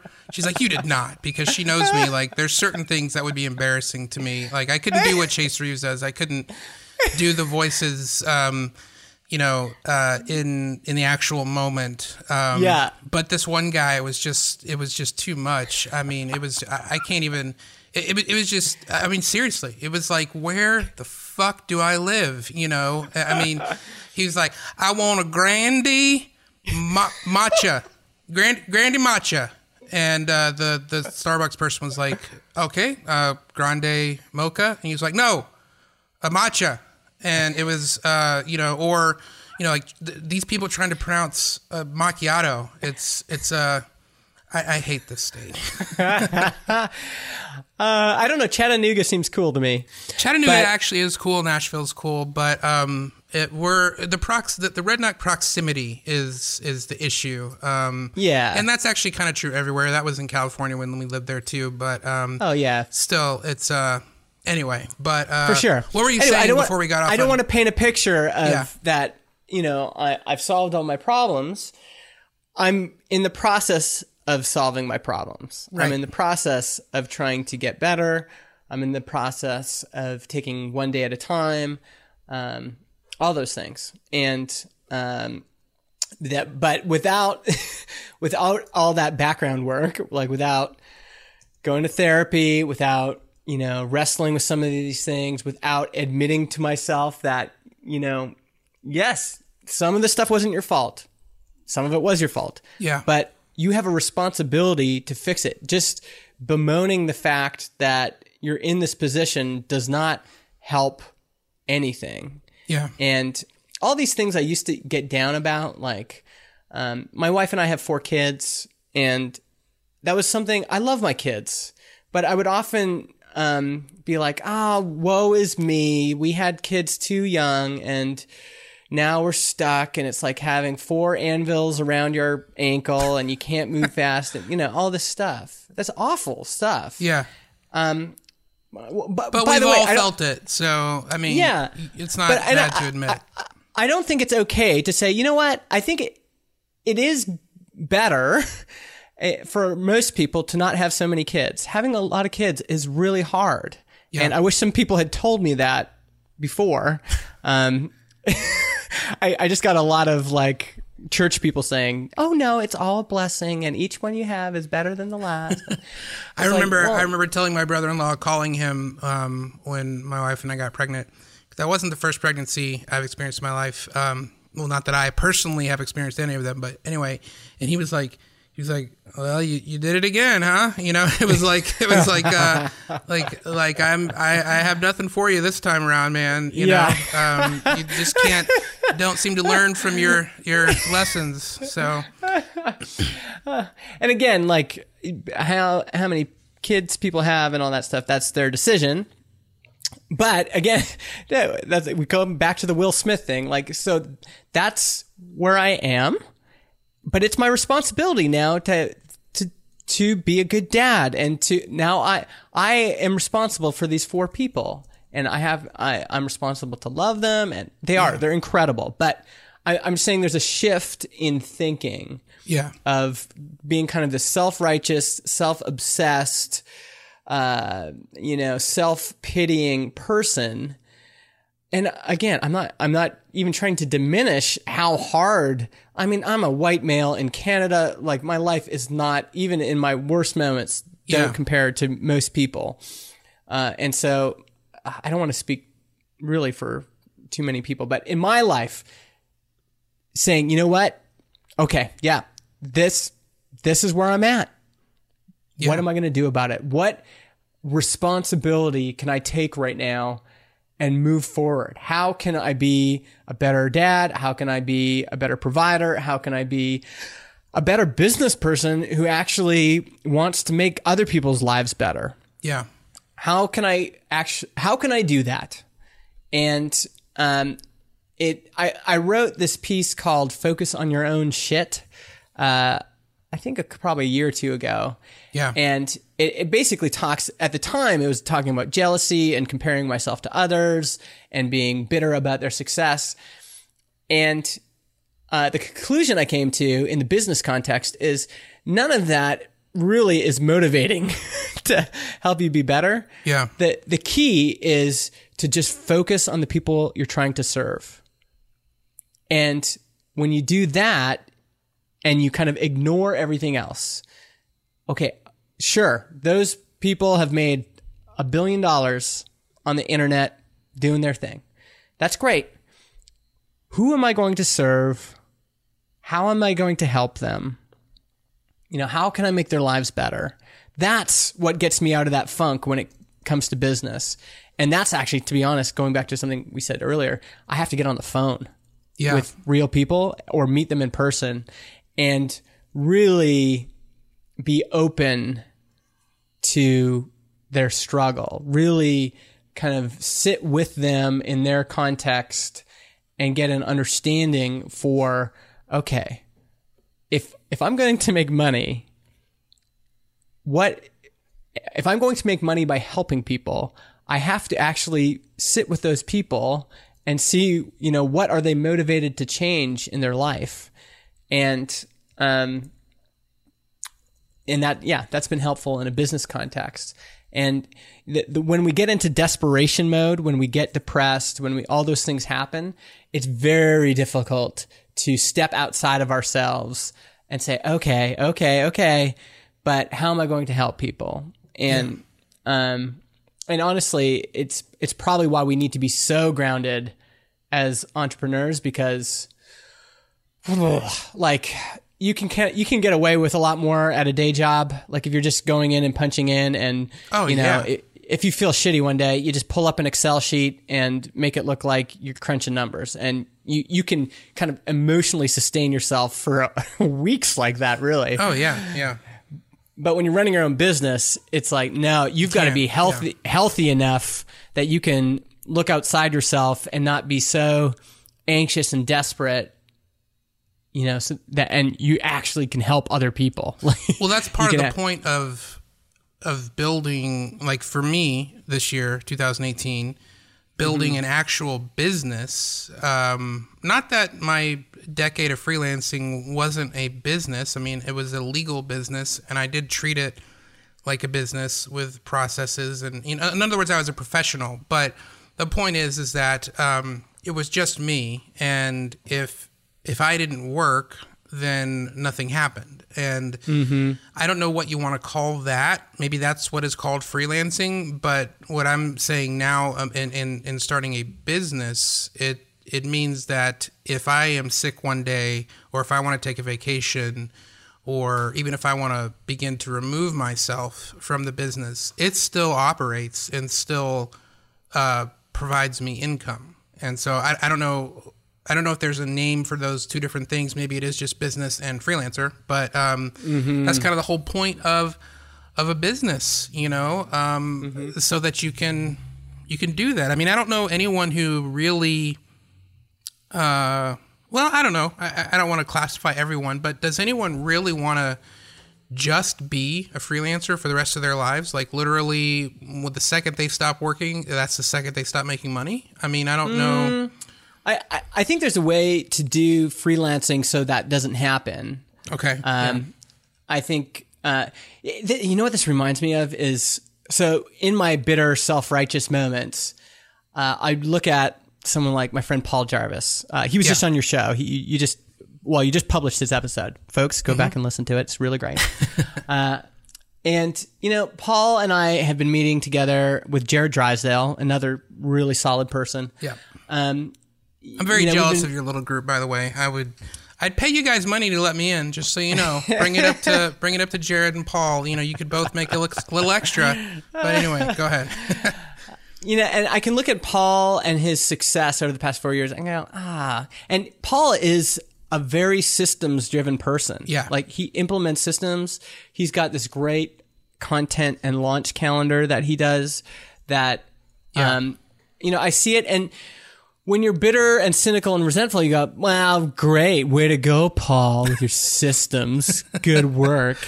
And the truth is, I need to implement that in my business. I can't just keep looking at folks going, oh, that works for you, but it would never work for me. All these voices are going to be gathered into an extended clip, by the way. And, to be honest, like Nathan Barry is my friend, and I would often look at him too and be like, oh, way to go, Nathan, you 20-something. You've got all this great, And the truth is, I'm just a dummy. I'm just an ignorant idiot, because they would work on, and Sean McCabe and I had this conversation too. Because in person, Sean is just so earnest. He's just so earnest. Totally. And when you want to be like an old crab, that kind of earnestness is just like, you're just like, oh, fuck this guy. Yeah. But he's just earnest. And so we would be talking and I'd be like, this is my life. And, I'm just a haggard old man. And, and he'd be like, well, why don't, what's really helped me is, and I'm like, in my head, I'm like, oh, shut up.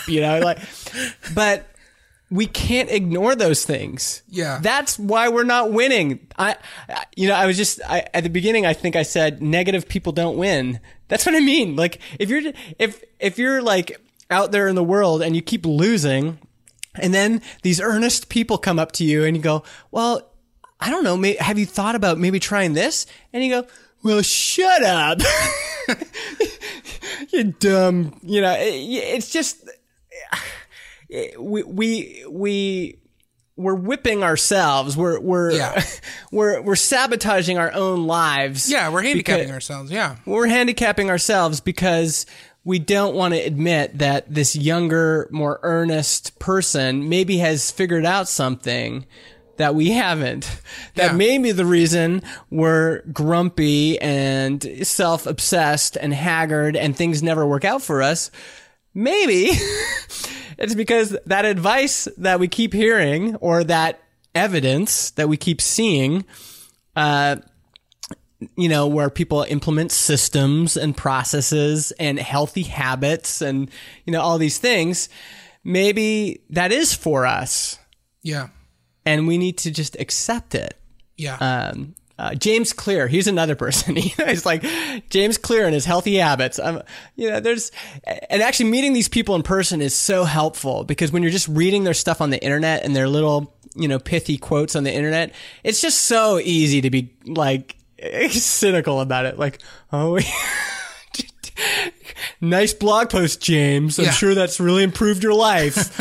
I'm going to go work out and drink 5 gallons of water now and eat my veggies, But when you meet them in person and you see their humanity and you just see, oh, wait a second, this is just a human being that's just like really trying to make good choices. Yeah. And wow, that's really worked out for them. Maybe I should try that. I know. Yeah. And it's not to say, like, my life is way fucking harder than James's life. I had 4 kids by the time I was 28. Yeah. And, he had his first kid way after that, for sure. I don't know if he has kids, but for sure, my life is different and harder and whatever. But what am I going to do about it? Yeah. Does that mean that when James comes along and goes, well, have you tried this? And I go, well, that would just never work, James. You just don't understand. It's like, well, now I feel like you're doing it on purpose, but anyway. Yeah. These are literally the real, like, that was kind of like my, my teenager voice. Yeah. These are all voices I have in my head that I come out in my personality. Yeah. And okay, well, you're not even going to try it. Yeah. You're just going to sit there in your muck and your gloom and not even try? Yeah. Well, and that's where cynicism maybe keeps it's harder, you.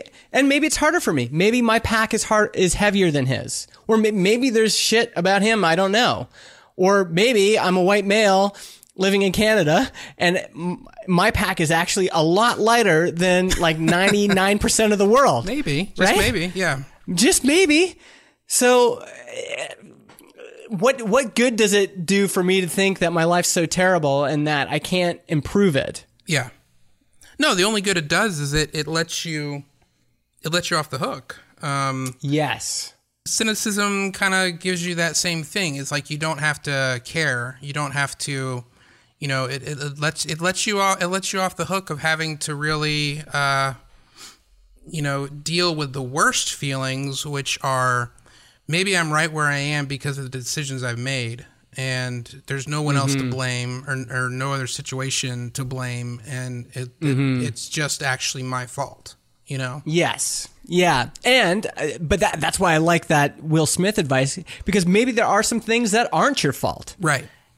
And, but the same advice applies. Yeah, definitely. Which is, okay, you're in this situation. What are you going to do about it? Yeah. How can you improve your situation? So what for you, what did, the end of 2017, when you're thinking about this stuff, when you're saying that to yourself, okay, so I'm here, but what can I do? First of all, what was there? Like when I said I'm here, what did that look like? What was your situation that you were feeling like you didn't exactly cause, but nonetheless it's where you were. And then what are you going to do about it? Like, what were those two things? Well, I mean, I've described some of it, which is, you know, you're like, have you been listening at him for the last 90 minutes? Okay. You know, the business bank account is way down. It's not where I want it to be. Oh, okay. Yeah. Okay. Yeah. I'm emotionally just spent. I'm exhausted. Okay, so can you say why? Like, I don't want you to get into like what it was that was depressing you so much, but I've dealt with that a ton. I've talked about it on the show that I reached that point 3 years ago, and I quit. And the result of me quitting was feeling a tremendous amount of shame because I assumed that everyone out there would think I was a total loser for quitting because I had spent months telling people not to quit and work through the dip and blah, blah, blah, and all that. Seth Godin, blah, blah, blah. And and then I did it, and so I felt like I can't show my face here anymore. But so what made you feel emotionally spent? Well, it was just dealing with all that stuff, all these issues I'd been sweeping under the carpet forever in my personal life. Yeah. You know, from the time I was a kid. So it was mostly personal things. It wasn't like, you know, bad business habits or whatever. I mean, it all bleeds into each other, right? Yeah, that's true. Like my ego was, I didn't think I was egotistical. I didn't think that I was, well, you never do if you are, so. Yeah, I know. That's the problem. But, you know, I just had a total epiphany I'm going to tell my wife about. But anyway, go ahead. So dealing with the ego was huge. And I haven't read that book, but Ego is the Enemy. Yep. There's something about that I just keep that line. I just keep thinking like ego's the enemy. Even like you being ashamed to tell people that, you know, okay, I was telling you this, but now I'm doing this. What's at stake there is your ego. Yeah. It's saying, publicly admitting I was wrong. I'm just a human being. And, you know, maybe I was pretending I had it all together and that I was on this course to absolute success. And I was teaching you guys all how to get there, but it turns out that my life didn't turn out that way. Yeah. Well, ego's the enemy. It's just the enemy. And so for me to go through that was the first one, was like, okay, I've really got to rumble with the ego here and figure this out.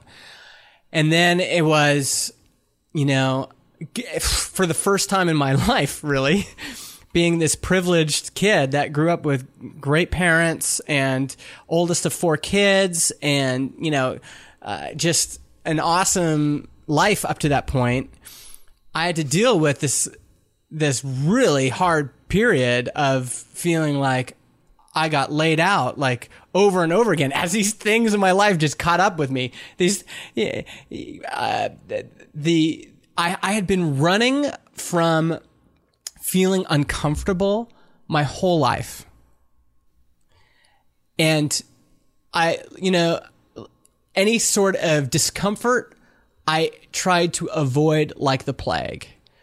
And I got away with it for so long. Like, you know, everything from, I had a little system in school for charming the teacher and, you know, getting on side. And then I just got away with murder. And didn't have to put in the hard work, and that pattern just kept repeating itself. I would just, anything kind of uncomfortable, any uncomfortable feelings or reality, or, you know, I just didn't want to deal with it. I feel like, you know, we're the same in that, and I would have categorized it differently than you, that I have spent my whole life, trying to keep other people from feeling uncomfortable or upset. But hearing you say that makes me kind of realize that my effort to keep other people, like being the peacemaker and always trying to, you know, like jump in the middle and be like, hey guys, let's keep everyone happy.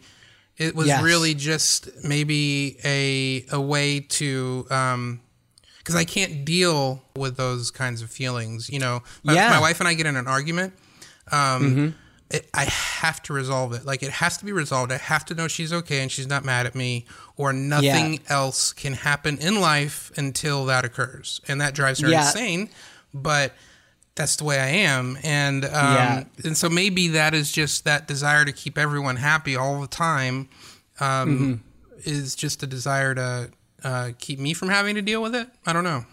Yeah, it's you're a better person than me because you actually want the other person to feel better. I just don't want to feel uncomfortable. But that's my point, is that I don't know that it is necessarily out of this concern for the other person. I think it's the fact that I can't deal with those feelings myself, feeling like there's a problem. And because I can't deal with it, the way that I deal with it is by trying to prevent those problems from happening. Yeah. There's this tweet by Munib Ali. He's at Munib on Twitter, but he says, hard conversations, easy life. Easy conversations, hard life.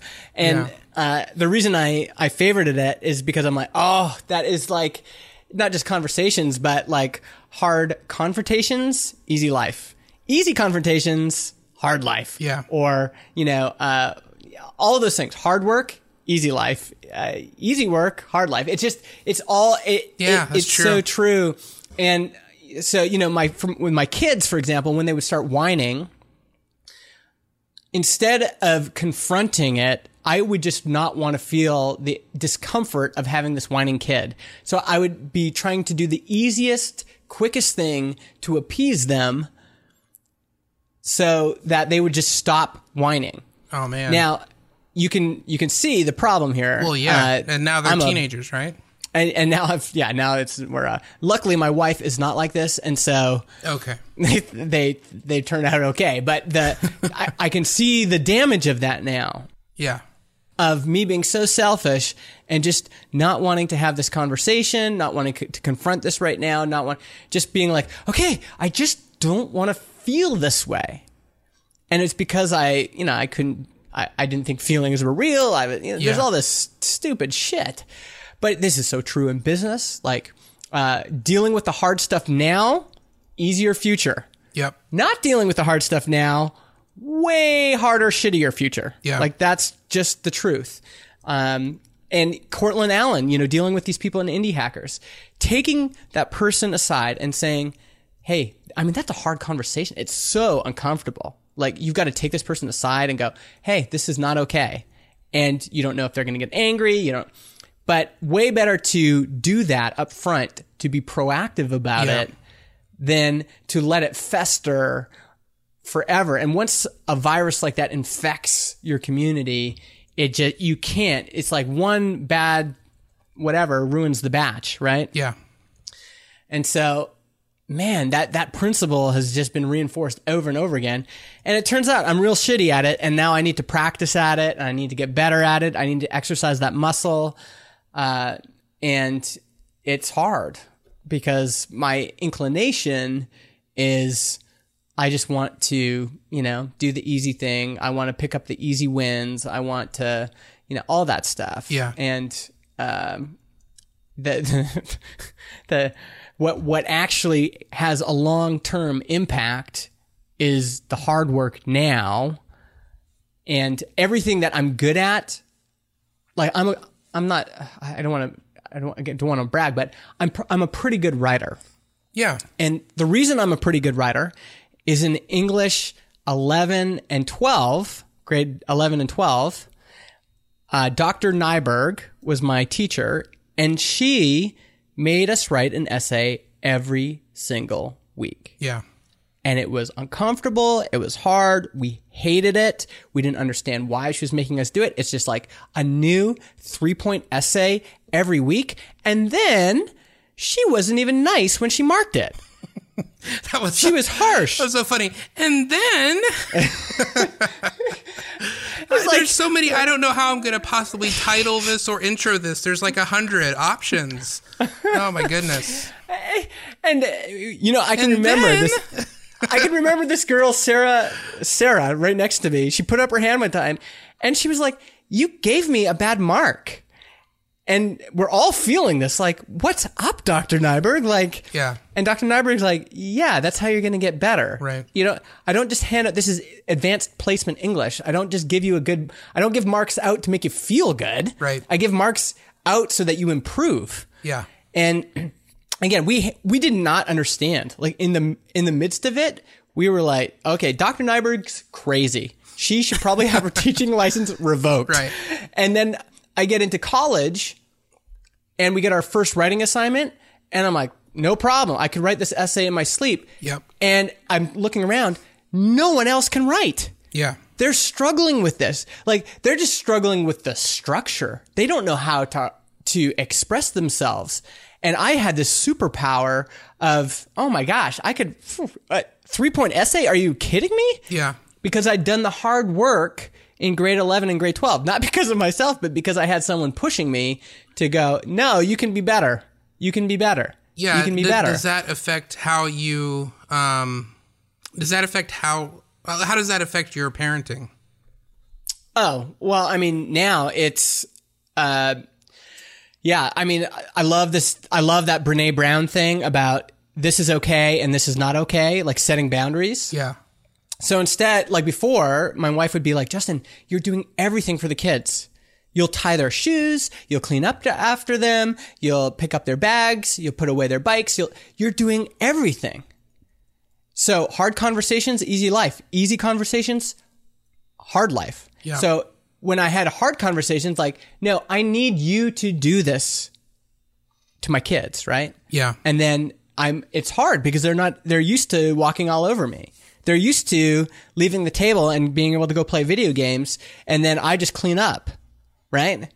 What a shitty life. And then I get all self-righteous and what? So that's changed my parenting quite a bit, and I'm still suck at it. Yeah. But I'm getting better. And I'm also, I mean, when you get teenagers, man, you just, it's not enough to just wish and hope and feel like everything's okay. Yeah. Like, shit is not okay. And if you don't deal with it, if you don't confront it right away and go, hey, things don't seem like they're okay.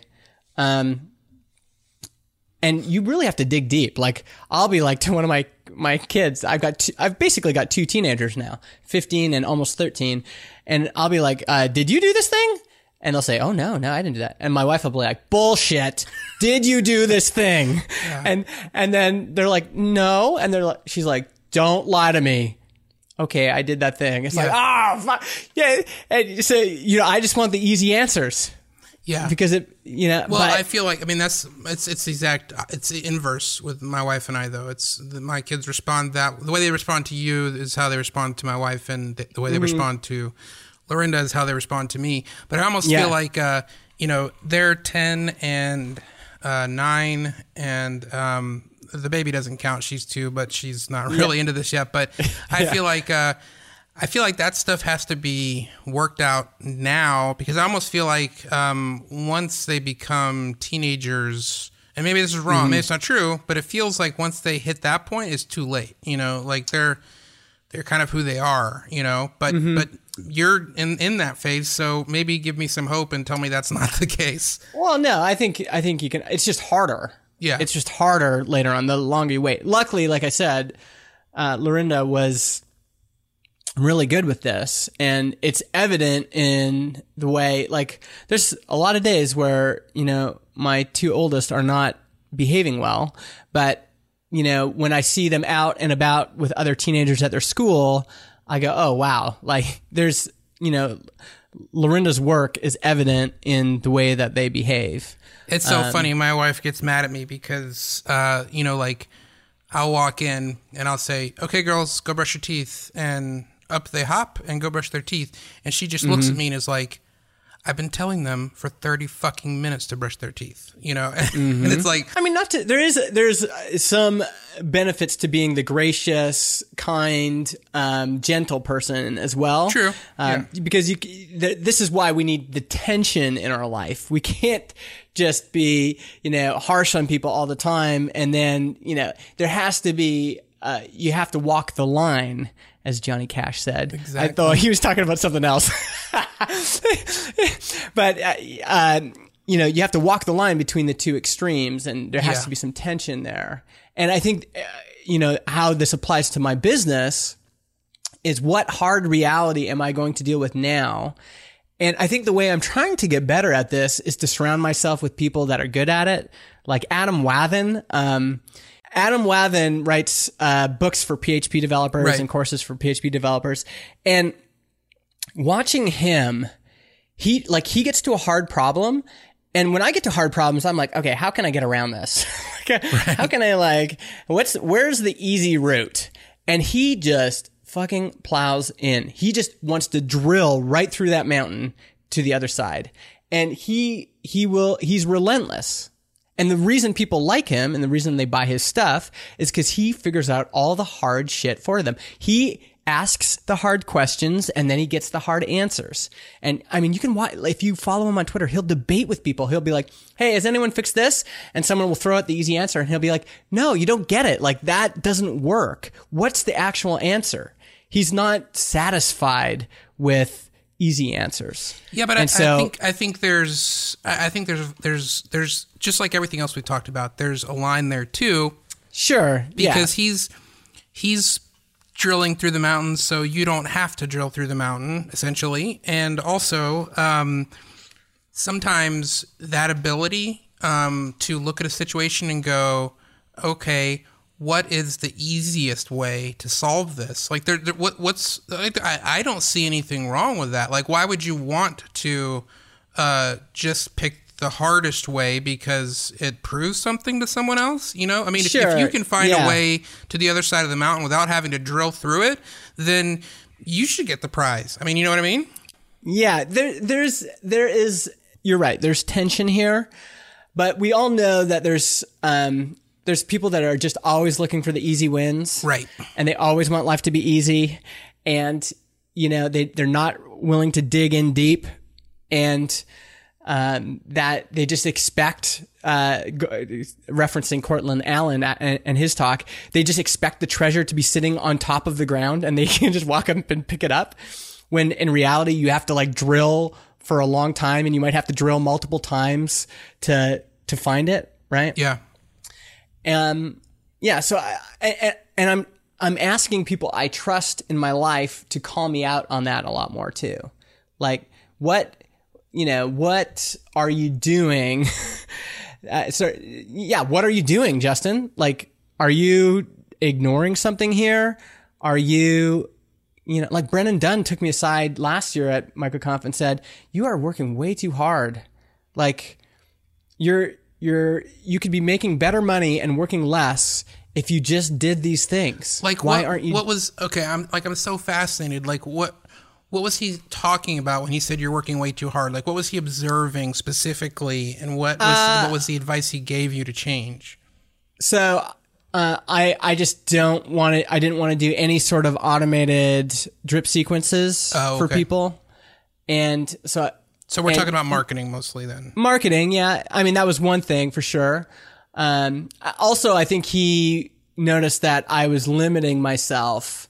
I've just always seen myself as like the punk rock kid of the solopreneur community. Yeah. And so I had this self-righteous kind of indignation like you're not gonna sell out or anything. I'm not going to sell out, and that's why I don't make as much. I'm not going to automate because that's dirty, And so he was just calling it out, just saying, well, he's like, dude, like, yes, you're different than me, but I make 7 figures on my course, so yeah. Well, and he was not even saying, because that's not fair either. I know. Obviously, there's going to be differences, and there's multiple reasons why one person's revenue might be higher than another. Sure, but on the other hand, it's like, well, you could improve your situation. Yeah. And Ruben Gamez is another guy that does this for me. He, I cannot charm him at all. Like, I will go for dinner with him in Portland, and I'll be like, I'm doing that, and he'll be like, he'll think about it and be like, no, I'm not buying it. It's just, I don't think that's right. I don't think that's the right decision. I think you need to think about it differently. So having those people, and to be honest, this is why I partnered up with John Buddha, because we balance each other very well. He, left to his own devices, he will think about something too long. He will move too slow. Yeah. But left to my own devices, I will move too quick and break too much shit, right? And so we balance each other out. Like there is this built-in tension, and we'll see if this marriage lasts, but there's this built-in tension of, I want to do it one way, he wants to do it another way. We've got to meet in the middle. And it's often healthier when we meet in the middle. It's often healthier when we're walking the line and he goes, oh, you know what? I can see it your way. Yeah, let's do that. Okay, so you were working, and then you've done all these podcasts, and you're doing Mega Maker and all that stuff, and then this year it's Transistor. Like, do you have any sort of, not necessarily like the 5-year plan, but this is something I struggle with. So what connects all these things? What's the through line for you, like over the next, at least a year or something, with all the different stuff that you're doing? Sure. So on one hand, Mega Maker has got to stay the money maker, and actually I want to improve that business. I think I've been limiting myself quite a bit. I know I'm not going to do it by myself. So like Tim Aton has been going through all of my stuff. I just noticed someone bought marketing for developers, and I'm like, whoa, the price increased. And I'm like, oh yeah, I told Tim he could just like do all the experiments he wants on my stuff. Yeah. And so there we go. That's in motion. So is Mega Maker going to kind of be the home for any products you make, your podcast, like is that the home for content and products and everything outside of Transistor, basically? Yeah. If you go to megamaker.co, we're working on this homepage still, but it's basically, resources for indie entrepreneurs, in my niche, which is programmers, software people, web developer people. It's a very tech-centric niche. Yeah. And most of them, have the ability to build their own software. Marketing for developers is still the big kind of product that sells there. Okay. Well, what about all your various things? Like you had the Mega Maker show, you had Build and Launch, you had Product People. Are all those over, or are they all gonna just turn into the Mega Maker show now, or what? Yeah. So we're still figuring all that stuff out. But the idea is that everything in my personal brand is underneath Mega Maker, and and it'll probably mean I keep selling, books and courses. It'll probably mean I sell tools like the product validation checklist, smaller tools that I can build myself, smaller partnerships, things like that. And I'll keep building the community, but with help and trying to apply more automation, trying to apply more process, all that stuff. Transistor is the future, hopefully. And, our goal for Transistor, I don't know if it's possible, but next year at MicroConf, I would love for Transistor to be doing $10,000 a month. And, we've got a long way to go before we hit that. Does that feel like a really audacious goal, or does it feel achievable if you just do the right things? It feels achievable. It is like John works full time. He's my partner, and he works full time at Cards Against Humanity. I work full time on my business, on Mega Maker. And so there is this balancing act between, okay, like I would love for us to move faster. And I feel often that we're limited and it's frustrating, but 10,000 feels pretty audacious for a year to me, for us to be doing it on the side like this. Yeah. And 10,000 would enable us either to both go part-time with our day job or our day business, or one of us go full-time. Right. So, that's kind of in our heads. That's the goal. And eventually our goal is to get to 20,000. And really, I haven't thought too further ahead than this, but I'd like it to be $1 million a year business. So, did you just pull that number out of your ass right now, or you've really thought about that? I mean, I pull a lot of shit out of my ass.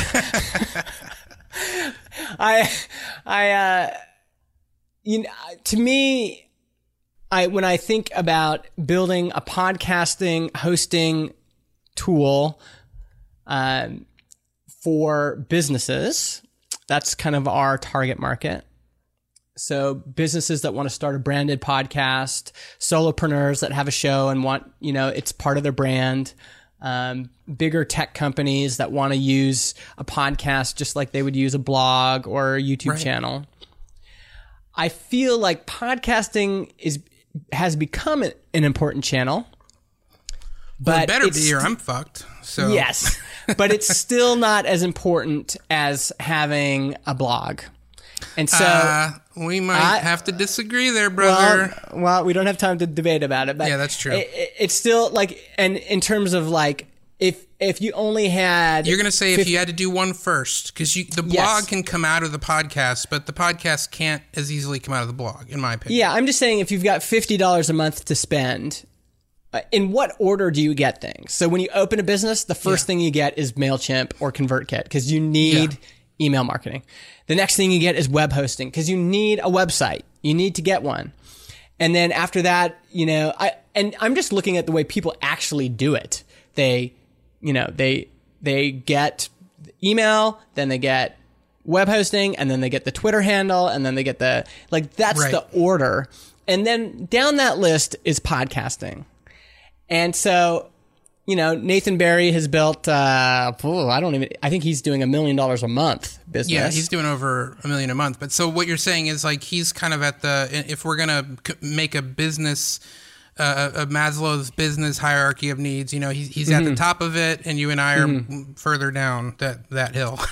Yes. Yeah. And I mean, I think there's still a great business there. And to be honest, I kind of like it that way. Like, $1 million would be great. And even like podcasting I've been in the email newsletter business like Nathan. It is complex and messy, and there's deliverability and spammers, and there's a billion things. You have so much customer support. You've got people trying to figure out how to code HTML emails. You've got people sending proofs and wondering why. Oh yeah. It's a mess. It's conceivable that John and I could run this company, just the two of us, with maybe one or two other people. Sure. Yeah. And so, $1 million a year would be a great little business, and maybe it would be bigger. I mean, maybe there's a lot of acquisitions in our space right now.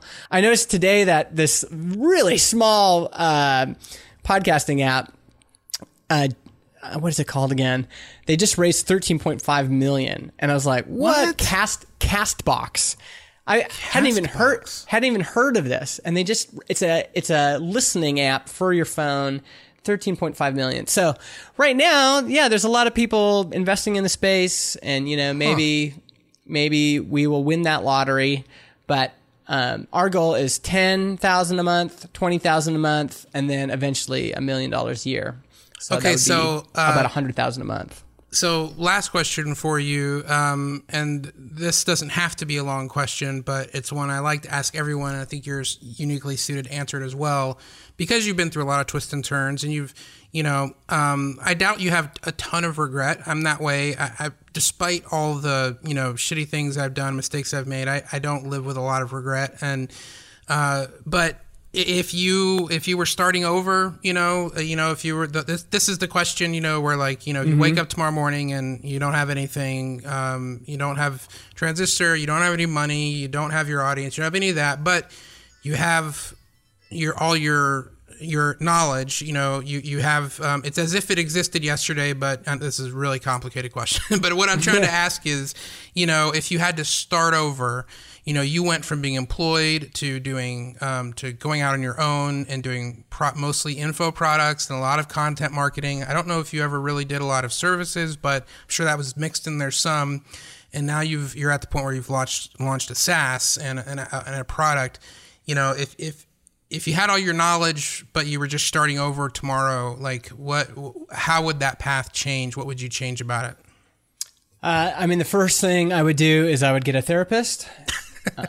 So I'm being completely honest. No, I think that is that piece is so important. And again, I realized if I'm not well, this really doesn't work. Right.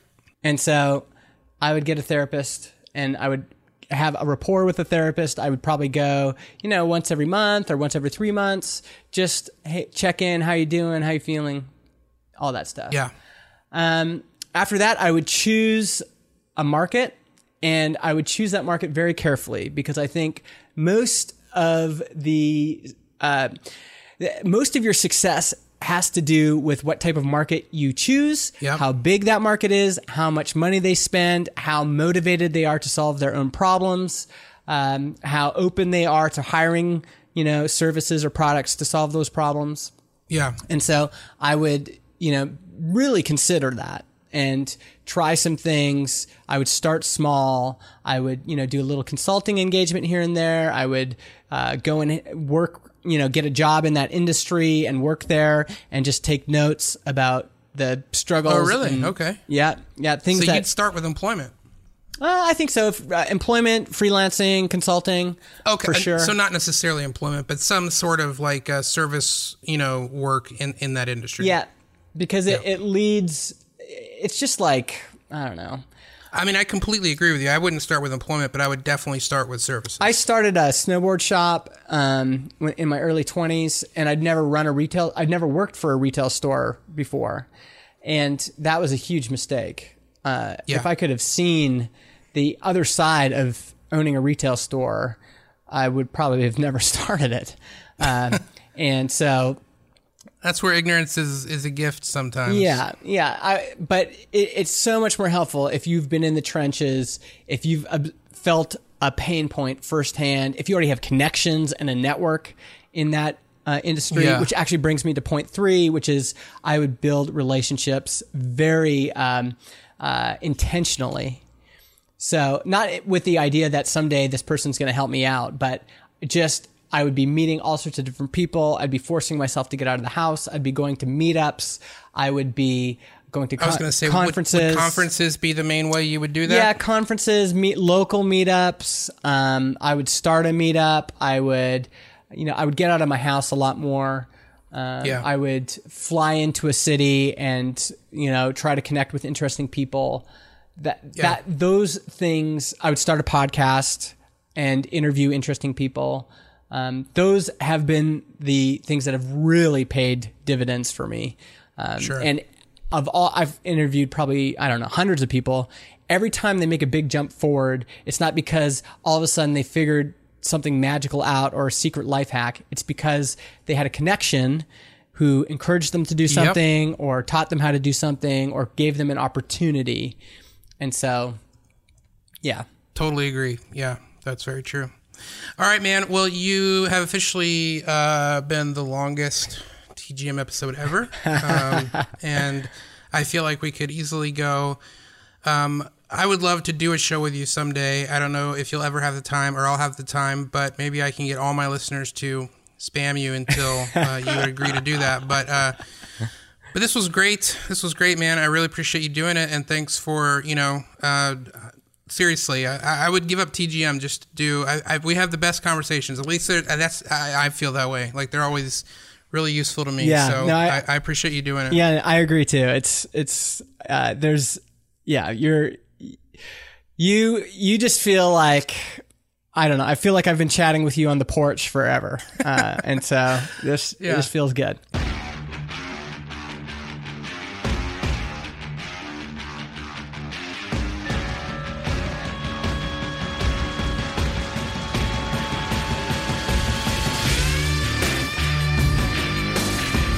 Well, I don't know about you, but that was a fantastic conversation, even though I was half of it. And I still think it was a fantastic conversation. Thanks, Justin, for being on the show. Again, check him out on Twitter at MIJustin, and justinjackson.ca is his blog. Thanks for listening. If this is your first time listening, you can go to thegentlymad.com and get show notes for this episode. Everything we talked about is linked up there. You can also subscribe to the show in iTunes or Google or whatever you use to subscribe to podcasts. You can also get on the newsletter, and if you get on the newsletter, you'll get access to the private bonus feed, which is a whole separate feed of episodes that are really fantastic and I think will be very beneficial to you. So go there and check that out. You can also get on that list by text. You can text the word TGM to the number 345-345 and automatically get on that list. If you want to do me a huge solid, you can go to iTunes and leave me a rating and review. It really helps other people find the show. And you also get entered in the book giveaway, which this is the last week to do that. So if you want an opportunity to get The War of Art by Stephen Pressfield, then go leave me a rating and review, take a picture, email it to me, adam@avclark.com, and you'll be entered to win. I'll be letting you know who won on next week's episode. And of course, I always love hearing from you guys. If there's anything I can do to help you, you can send me an email. I will gladly do so. Again, I hope you enjoyed this episode, and I hope you're enjoying the rebirth of the Gently Mad. I'm very happy to be doing it again. Anyway, thanks for listening. I hope you have a great week, and I'll see you next time.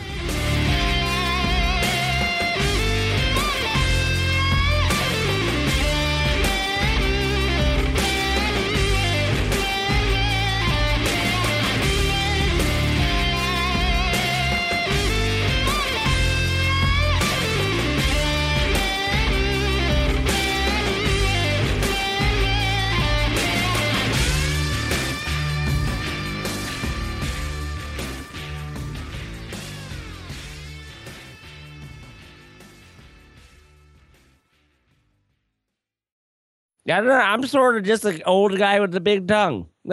I'm just a big old man. That's all that is. That's sort of, how many words am I at?